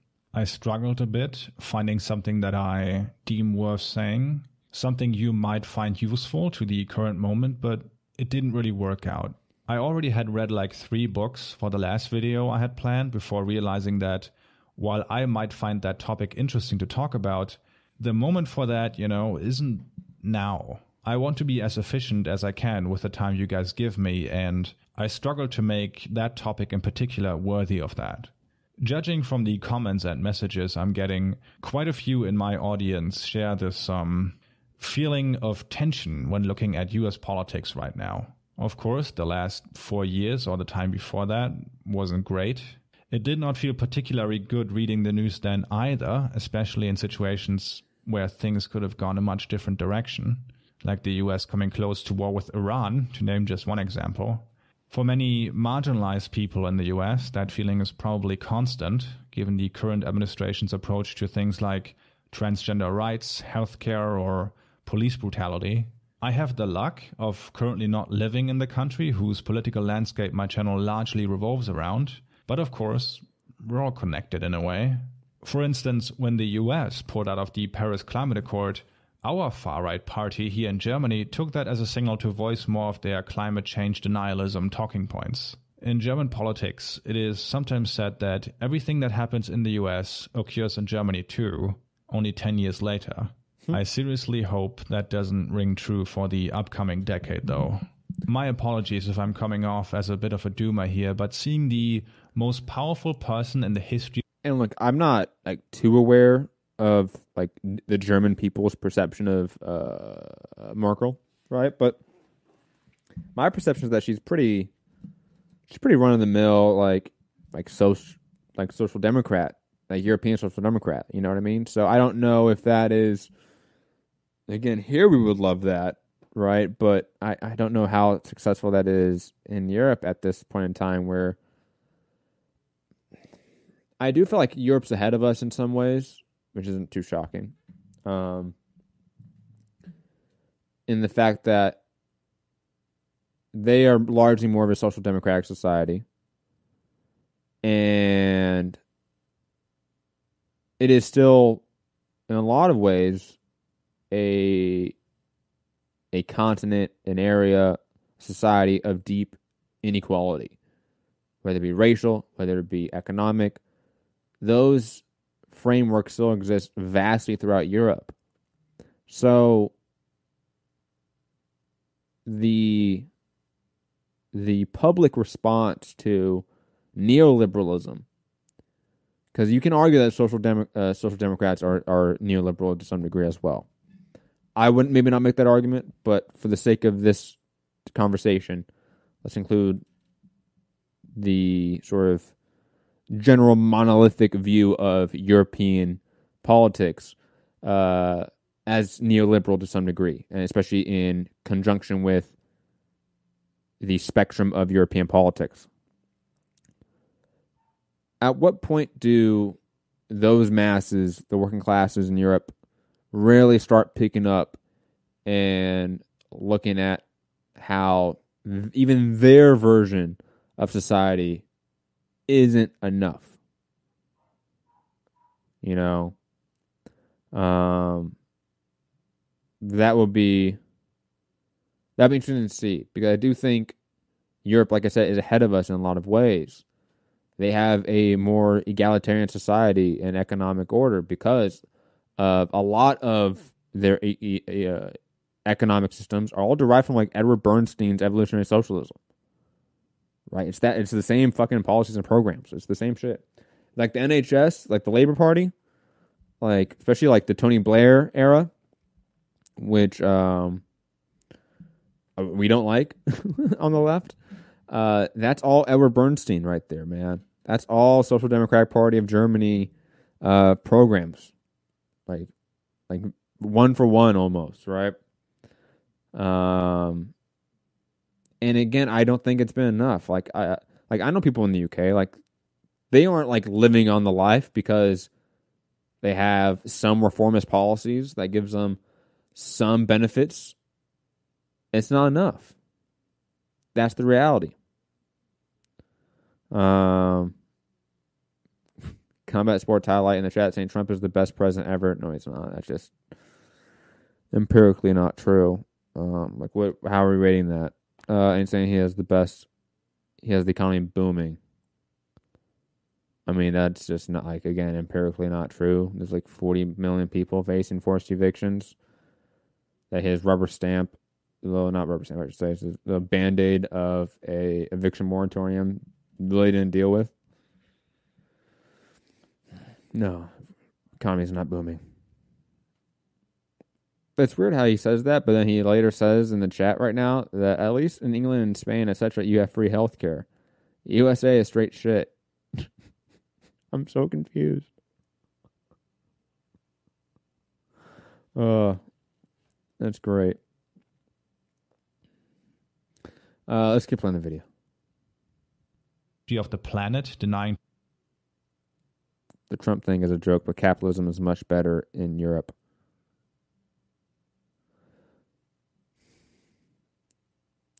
Capitalism in Europe is far more reformed and regulated. because of the social democratic policies that those countries institute. But like I kind of was stating, you still have massive wealth inequality in those countries. So like it fundamentally hasn't changed the social order. You get what I'm trying to say?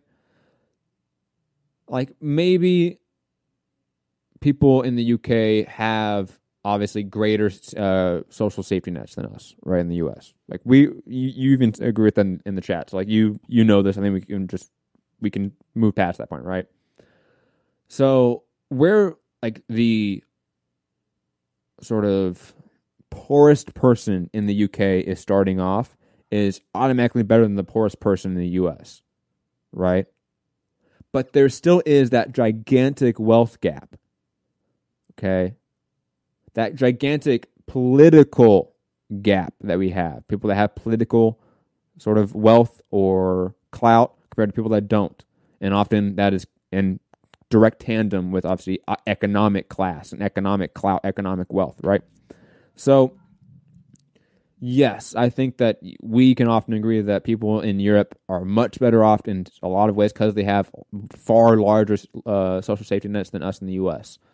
But that economic disorder, in terms of the inequality, still exists there. Okay?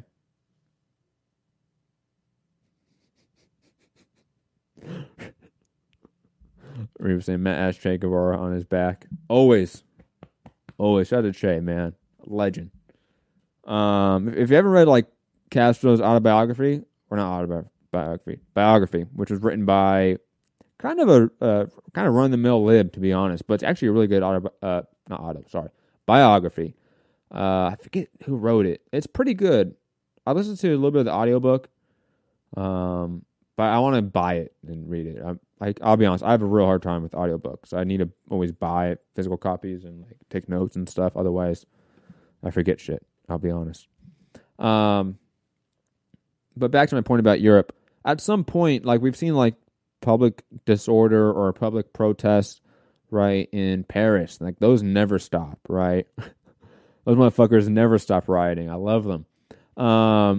Like that's because of that economic inequality is still there. You know? Like there's a huge argument, people. Okay?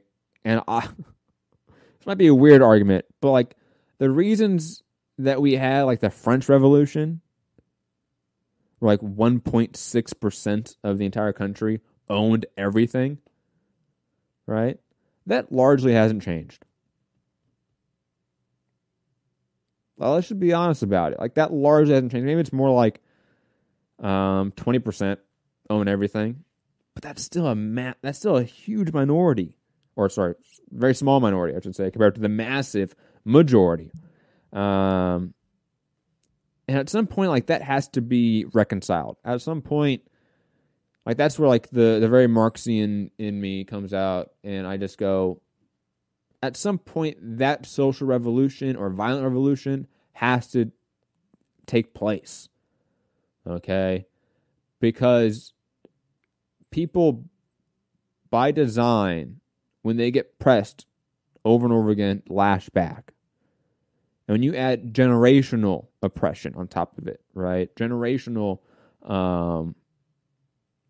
subjugation, economic subjugation, then fuck yeah, that's going to really respond violently. Okay? That's just how it is. I don't see any other way. Combat sports highlights. How much in your utopic, or is it just utopia? It's hard to read right now.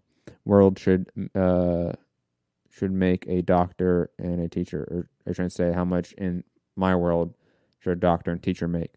I mean, I don't think doctors and teachers are paid poorly in socialist systems now to some degree. Like Cuba has a great healthcare program. Why? Because they massively push and fund people to be doctors. They give them the economic and educational sort of safety net to do that, right? So I mean, what's like the magic number? I don't know.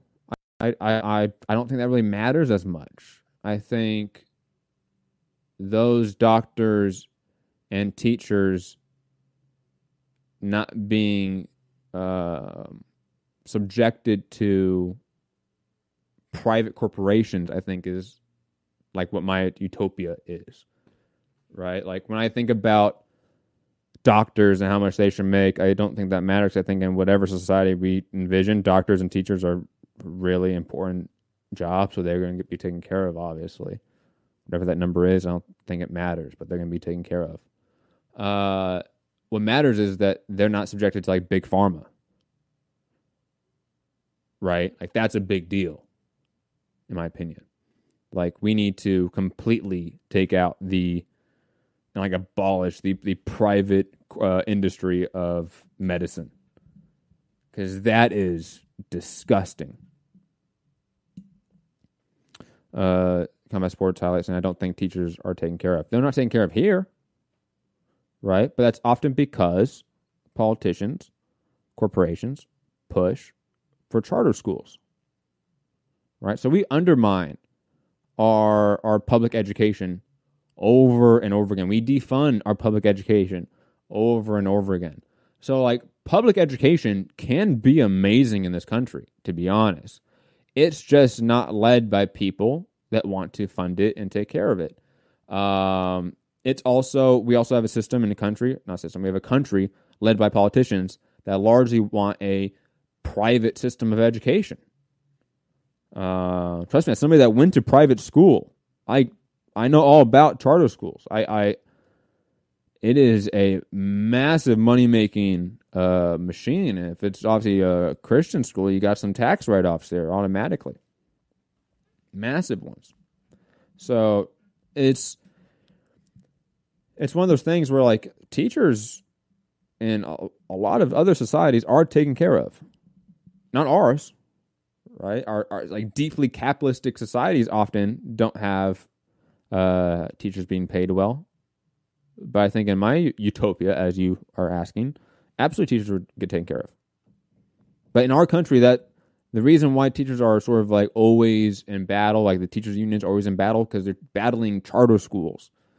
That's why they're chartering the defunding of their programs. And where does that money go? It goes towards the police unions, which are just fucking gangs. It goes towards the police stations and police departments. It goes towards the militarization of our society. Like, for example,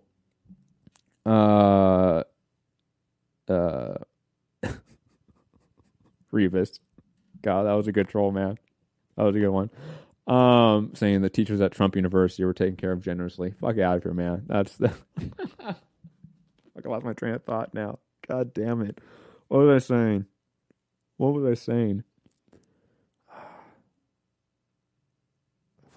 was I saying? I forgot. Hold on. Somebody in the chat let me know what I was talking about. God damn it.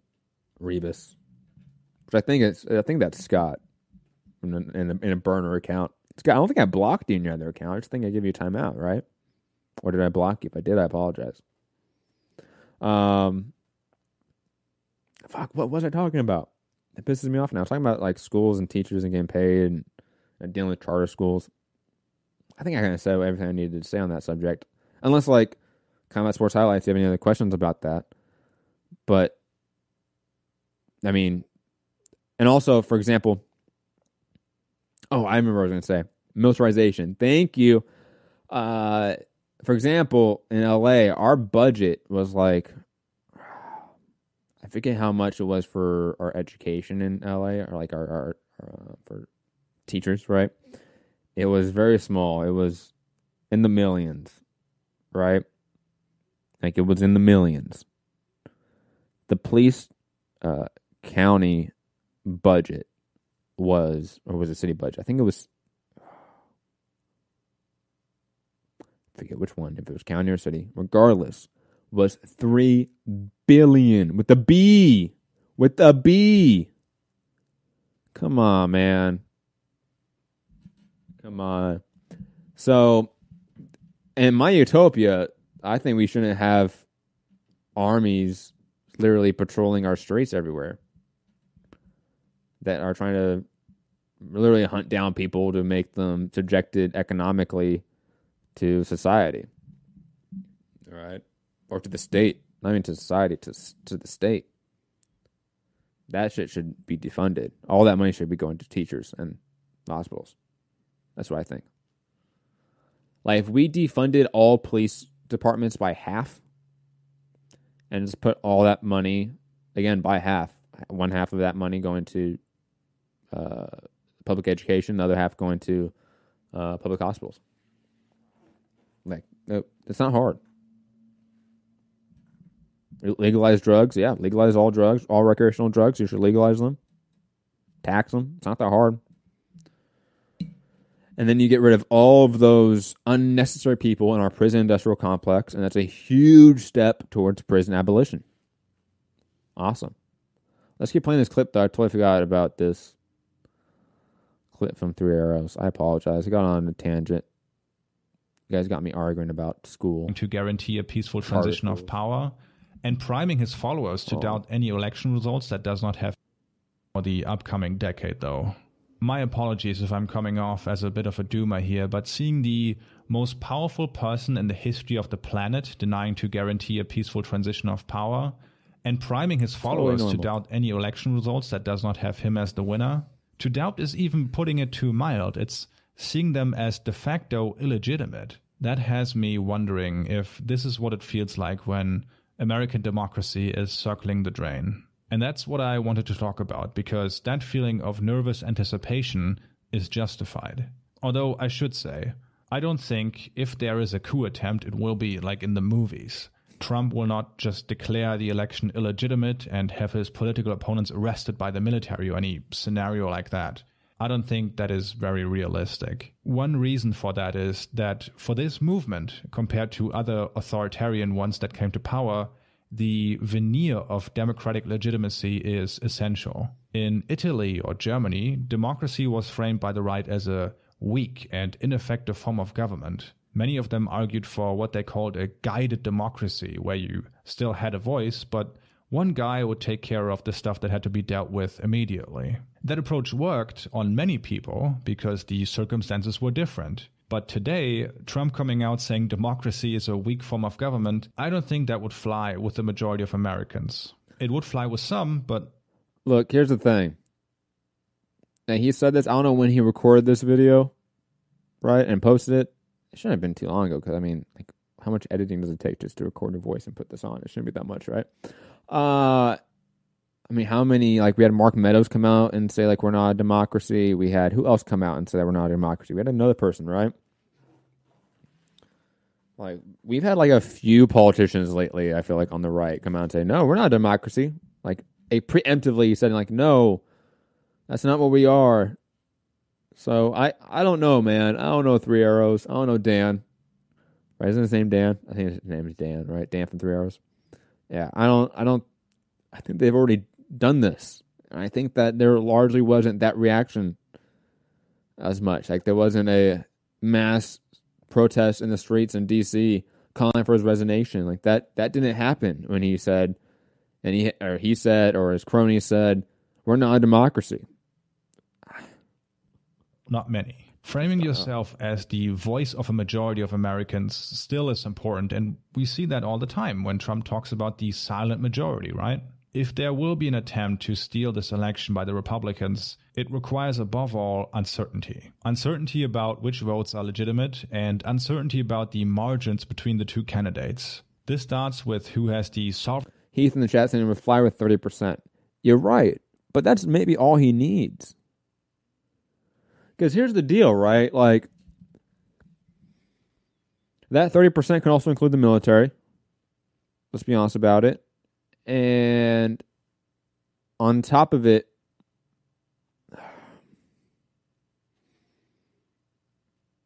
the movement that's been created to oppose him is one built on neoliberal civility. that type of movement is always woefully inadequate when fighting fascism, right? And in this hypothetical, right, we're talking about Trump staying in office if he loses the election, right? Like that's the hypothetical we're talking about. If that happens, I don't think we have this like liberal left coalition rise up on the streets and dispose him, right? Like that just doesn't happen in my mind. I feel like we have the left attempt to do that, and the liberals mainly just like do nothing. Like that's my fear, and it's one that is, I'll be honest, built through a lot of historical events where like that just seems to be the reoccurring thing, like the Spartacus uprising in Germany. I feel like it would be very reminiscent of that to some degree, though not a one-for-one analog, of course, because it's not. But again, when we talk about like that 30% will completely be in favor of Trump doing this, what's the percent of the country that will be absolutely militantly responding to this scenario? Because that's what it would take, right? I mean, maybe like 3 Hours talks about later in the video how like we won't need that, but I don't know how else you deal with fascism, especially when it comes to that overt fascism, other than a militant response. And historically speaking, that military response has always been from a minority left movement that gets completely squashed by the sort of the liberal fascist coalition that gets formed as a result, because they are still united in capital against us. Sovereignty of interpretation. Is there someone who can definitively say X candidate is ahead by this amount of points, and who most people believe? In the years before this election, Associated Press served this function. They had direct access to polling stations and gave a somewhat clear picture of the situation. This year, AP left the national election pool and is calculating the numbers directly for Fox and for the New York Times. Those left in the national election pool give their numbers to CNN and other TV stations. So the risk of different results making the rounds on election night is already higher than before. Republicans have, of course, been working overtime delegitimizing mail-in ballots, and just to be clear on this, the reason why there is this much of a fuss about mail-in ballots is solely to create uncertainty. An authoritative report by the nonpartisan Brennan Center for Justice calculated the voter fraud rate in 3 elections between 0.0003% and 0.0025%. It is just a fig leaf for Republicans to launch a whole number of legal cases with the goal of throwing away votes in large numbers because more Democrats vote by mail than Republicans. They do this through purging voter rolls, tightening rules on provisional votes, banning the use of ballot drop boxes, or outlawing the counting of ballots postmarked by Election Day but arriving afterwards. Another tool is sabotaging the Postal Service by service cuts or upper management restructuring. To get a little more concrete on this, the Supreme Court just ruled that mail-in ballots in the state of Wisconsin only should be counted if they arrive before or on Election Day. If they are stamped on Election Day, that is not enough. The ruling in itself isn't that noteworthy, but the reasoning Justice Kavanaugh gave is. This comes courtesy of the New York Times. In his opinion, attached to the 5-3 ruling against the deadline extension in Wisconsin, Justice Kavanaugh wrote that Election Day mail-in deadlines were devised to avoid the chaos and suspicions of impropriety that can ensue if thousands of absentee ballots flow in after Election Day and potentially flip the results of an election. He added, those states also want to be able to definitively announce the results of the election on election night or as soon as possible thereafter. Justice Kavanaugh's statement mirrored in some ways Mr. Trump's efforts to suggest that only ballots counted by Election Day should decide the result, and more generally to push unfounded claims about widespread voter fraud. The words used by Justice Kavanaugh here are very telling, especially the section about mail-in ballots flipping the result of an election. It implies that mail-in ballots coming in after Election Day aren't part of the result. It is very concerning to say the least when you consider that in Wisconsin, 23,000 votes made the difference in 2016. A US election where the margins are very close and the results disputed is also not without precedent. In 1876, the Democratic candidate Samuel Tilden received 184 electoral votes, And the Republican Rutherford B. Hayes received 165, while 20 electoral votes from 4 states were unresolved. Both parties claimed victory in 3 of those 4 states, and the issue was only resolved through an informal deal between the parties. A more recent similar example would, of course, be the presidential election in 2000, where the Supreme Court stopped the recount of votes in Florida and thereby made George W. Bush the winner of the election. It doesn't invoke confidence in the Supreme Court thinking back to that disaster and knowing that 3 sitting Supreme Court justices worked for the side of Bush in that case. Roberts, Kavanaugh, and now Amy Coney Barrett.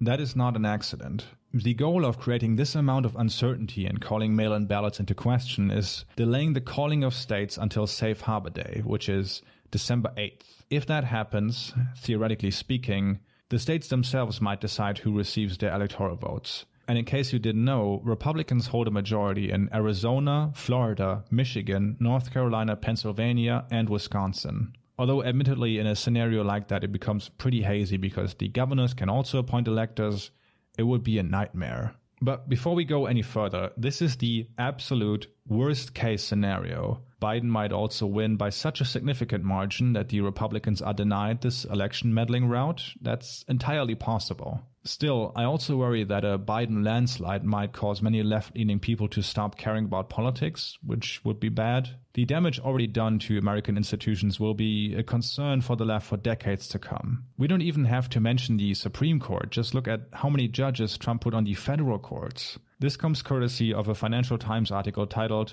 "How Trump Has Already Transformed America's Courts." Mr. Trump's 4 years in office have allowed Republican lawmakers to dramatically reshape the U.S. judicial system by installing right-wing judges at a pace almost unmatched in American history. Mr. Trump's judges, carefully selected for their ideological bona fides, have already begun to reshape U.S. law in a more conservative direction on issues as wide-ranging as gun control, voting rights, environmental protections, abortion, and immigration. This judiciary will be a bulwark against progressive change in the US, be it on voting rights, labor, or social issues. It is not hard to imagine what difference a judiciary like this makes in an even more heated political climate. We don't even have to imagine, because that is a problem Germany also had in its interwar years. In fact, the first German democracy had a psychotically far-right judiciary. The stats on this are a bit iffy because a left-wing statistician collected them, but the general trend very much holds true. Richard Evans also brings this up in his Third Reich trilogy. Case in point, 22 political murders committed by left-wing offenders from 1919 to 1922 led to 38 convictions, including 10 executions and prison sentences, averaging 15 years apiece. By contrast, according to this statistician, the 354 political murders committed by right-wing offenders led to 24 convictions, no executions at all, and prison sentences averaging a mere 4 months apiece. 23 of those right-wing murderers who confessed to their crimes were acquitted by the courts regardless. That is not to say that all damage is already done, and the election doesn't matter because... He said that was, 1919 to 1920-something in Germany, right? Is that what he said? Which is what... like the in-between space between World War I and the Weimar Republic, which was led by Gustav Nosk and Friedrich Ebert. Was it that? Is that what he said? That would explain it, because they viciously persecuted the right. I mean, not the right, sorry, the left, even though they were technically social democrats. There is quite a material difference between a Biden and a Trump presidency, short-term or long-term. And if you can see that difference, I think you are highly misguided, to say the least. However, I believe that this is mostly an online phenomenon. If you're looking for advice on what to do in one of the scenarios I just described, I'd highly recommend the work of the folks over on the Majority Report. They have discussed this in much more detail and also possible responses, including but not limited to a general strike. My apologies if you were hoping for something more positive regarding the election, but I'm looking at this as nervous as everyone else is. I do hope, though, that this video ages horribly and I can unlist it in a couple of weeks. One upside is that Biden is currently favored to win, and the scenario of a Trump landslide seems like an incredible long shot. But we'll see. Me personally, I will not be live streaming on election night like many others are, but there will be I guess, watch party in my Discord where I and other like-minded folks will play video games, probably drink a lot, and watch the states come in. You can find the link for that in the description. That's about all I have, election-wise. One good thing did come out of my frustration with current US politics, though. I finally landed on a topic to kick off my history podcast with. Many political commentators who try to find a word for this sense of dread about upcoming political developments land on Weimar. I've lost count about how often I have seen someone compare the US right now to Germany before the Nazi Revolution. I made it myself even numerous times, including in this video. Historical comparisons are never perfect, but I do feel like it is worth having an idea of how German democracy died in the current political moment.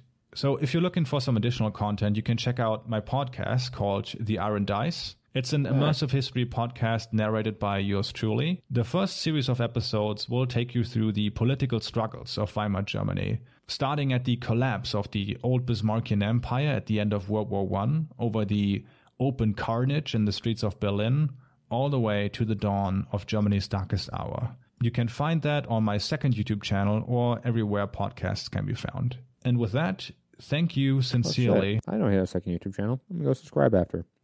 Well, ladies and gentlemen, that's going to be it for today. We're going to get after it. I was going to do the whole fake Melania, shit, but no, I have more self-respect than Fugatti and Heath and all of you fuckers in the chat. Private chat. It's not the public chat, thank God. You guys. Anyways, what we're gonna have here? Everyone, go check out the last episode of the documentary series that just came out.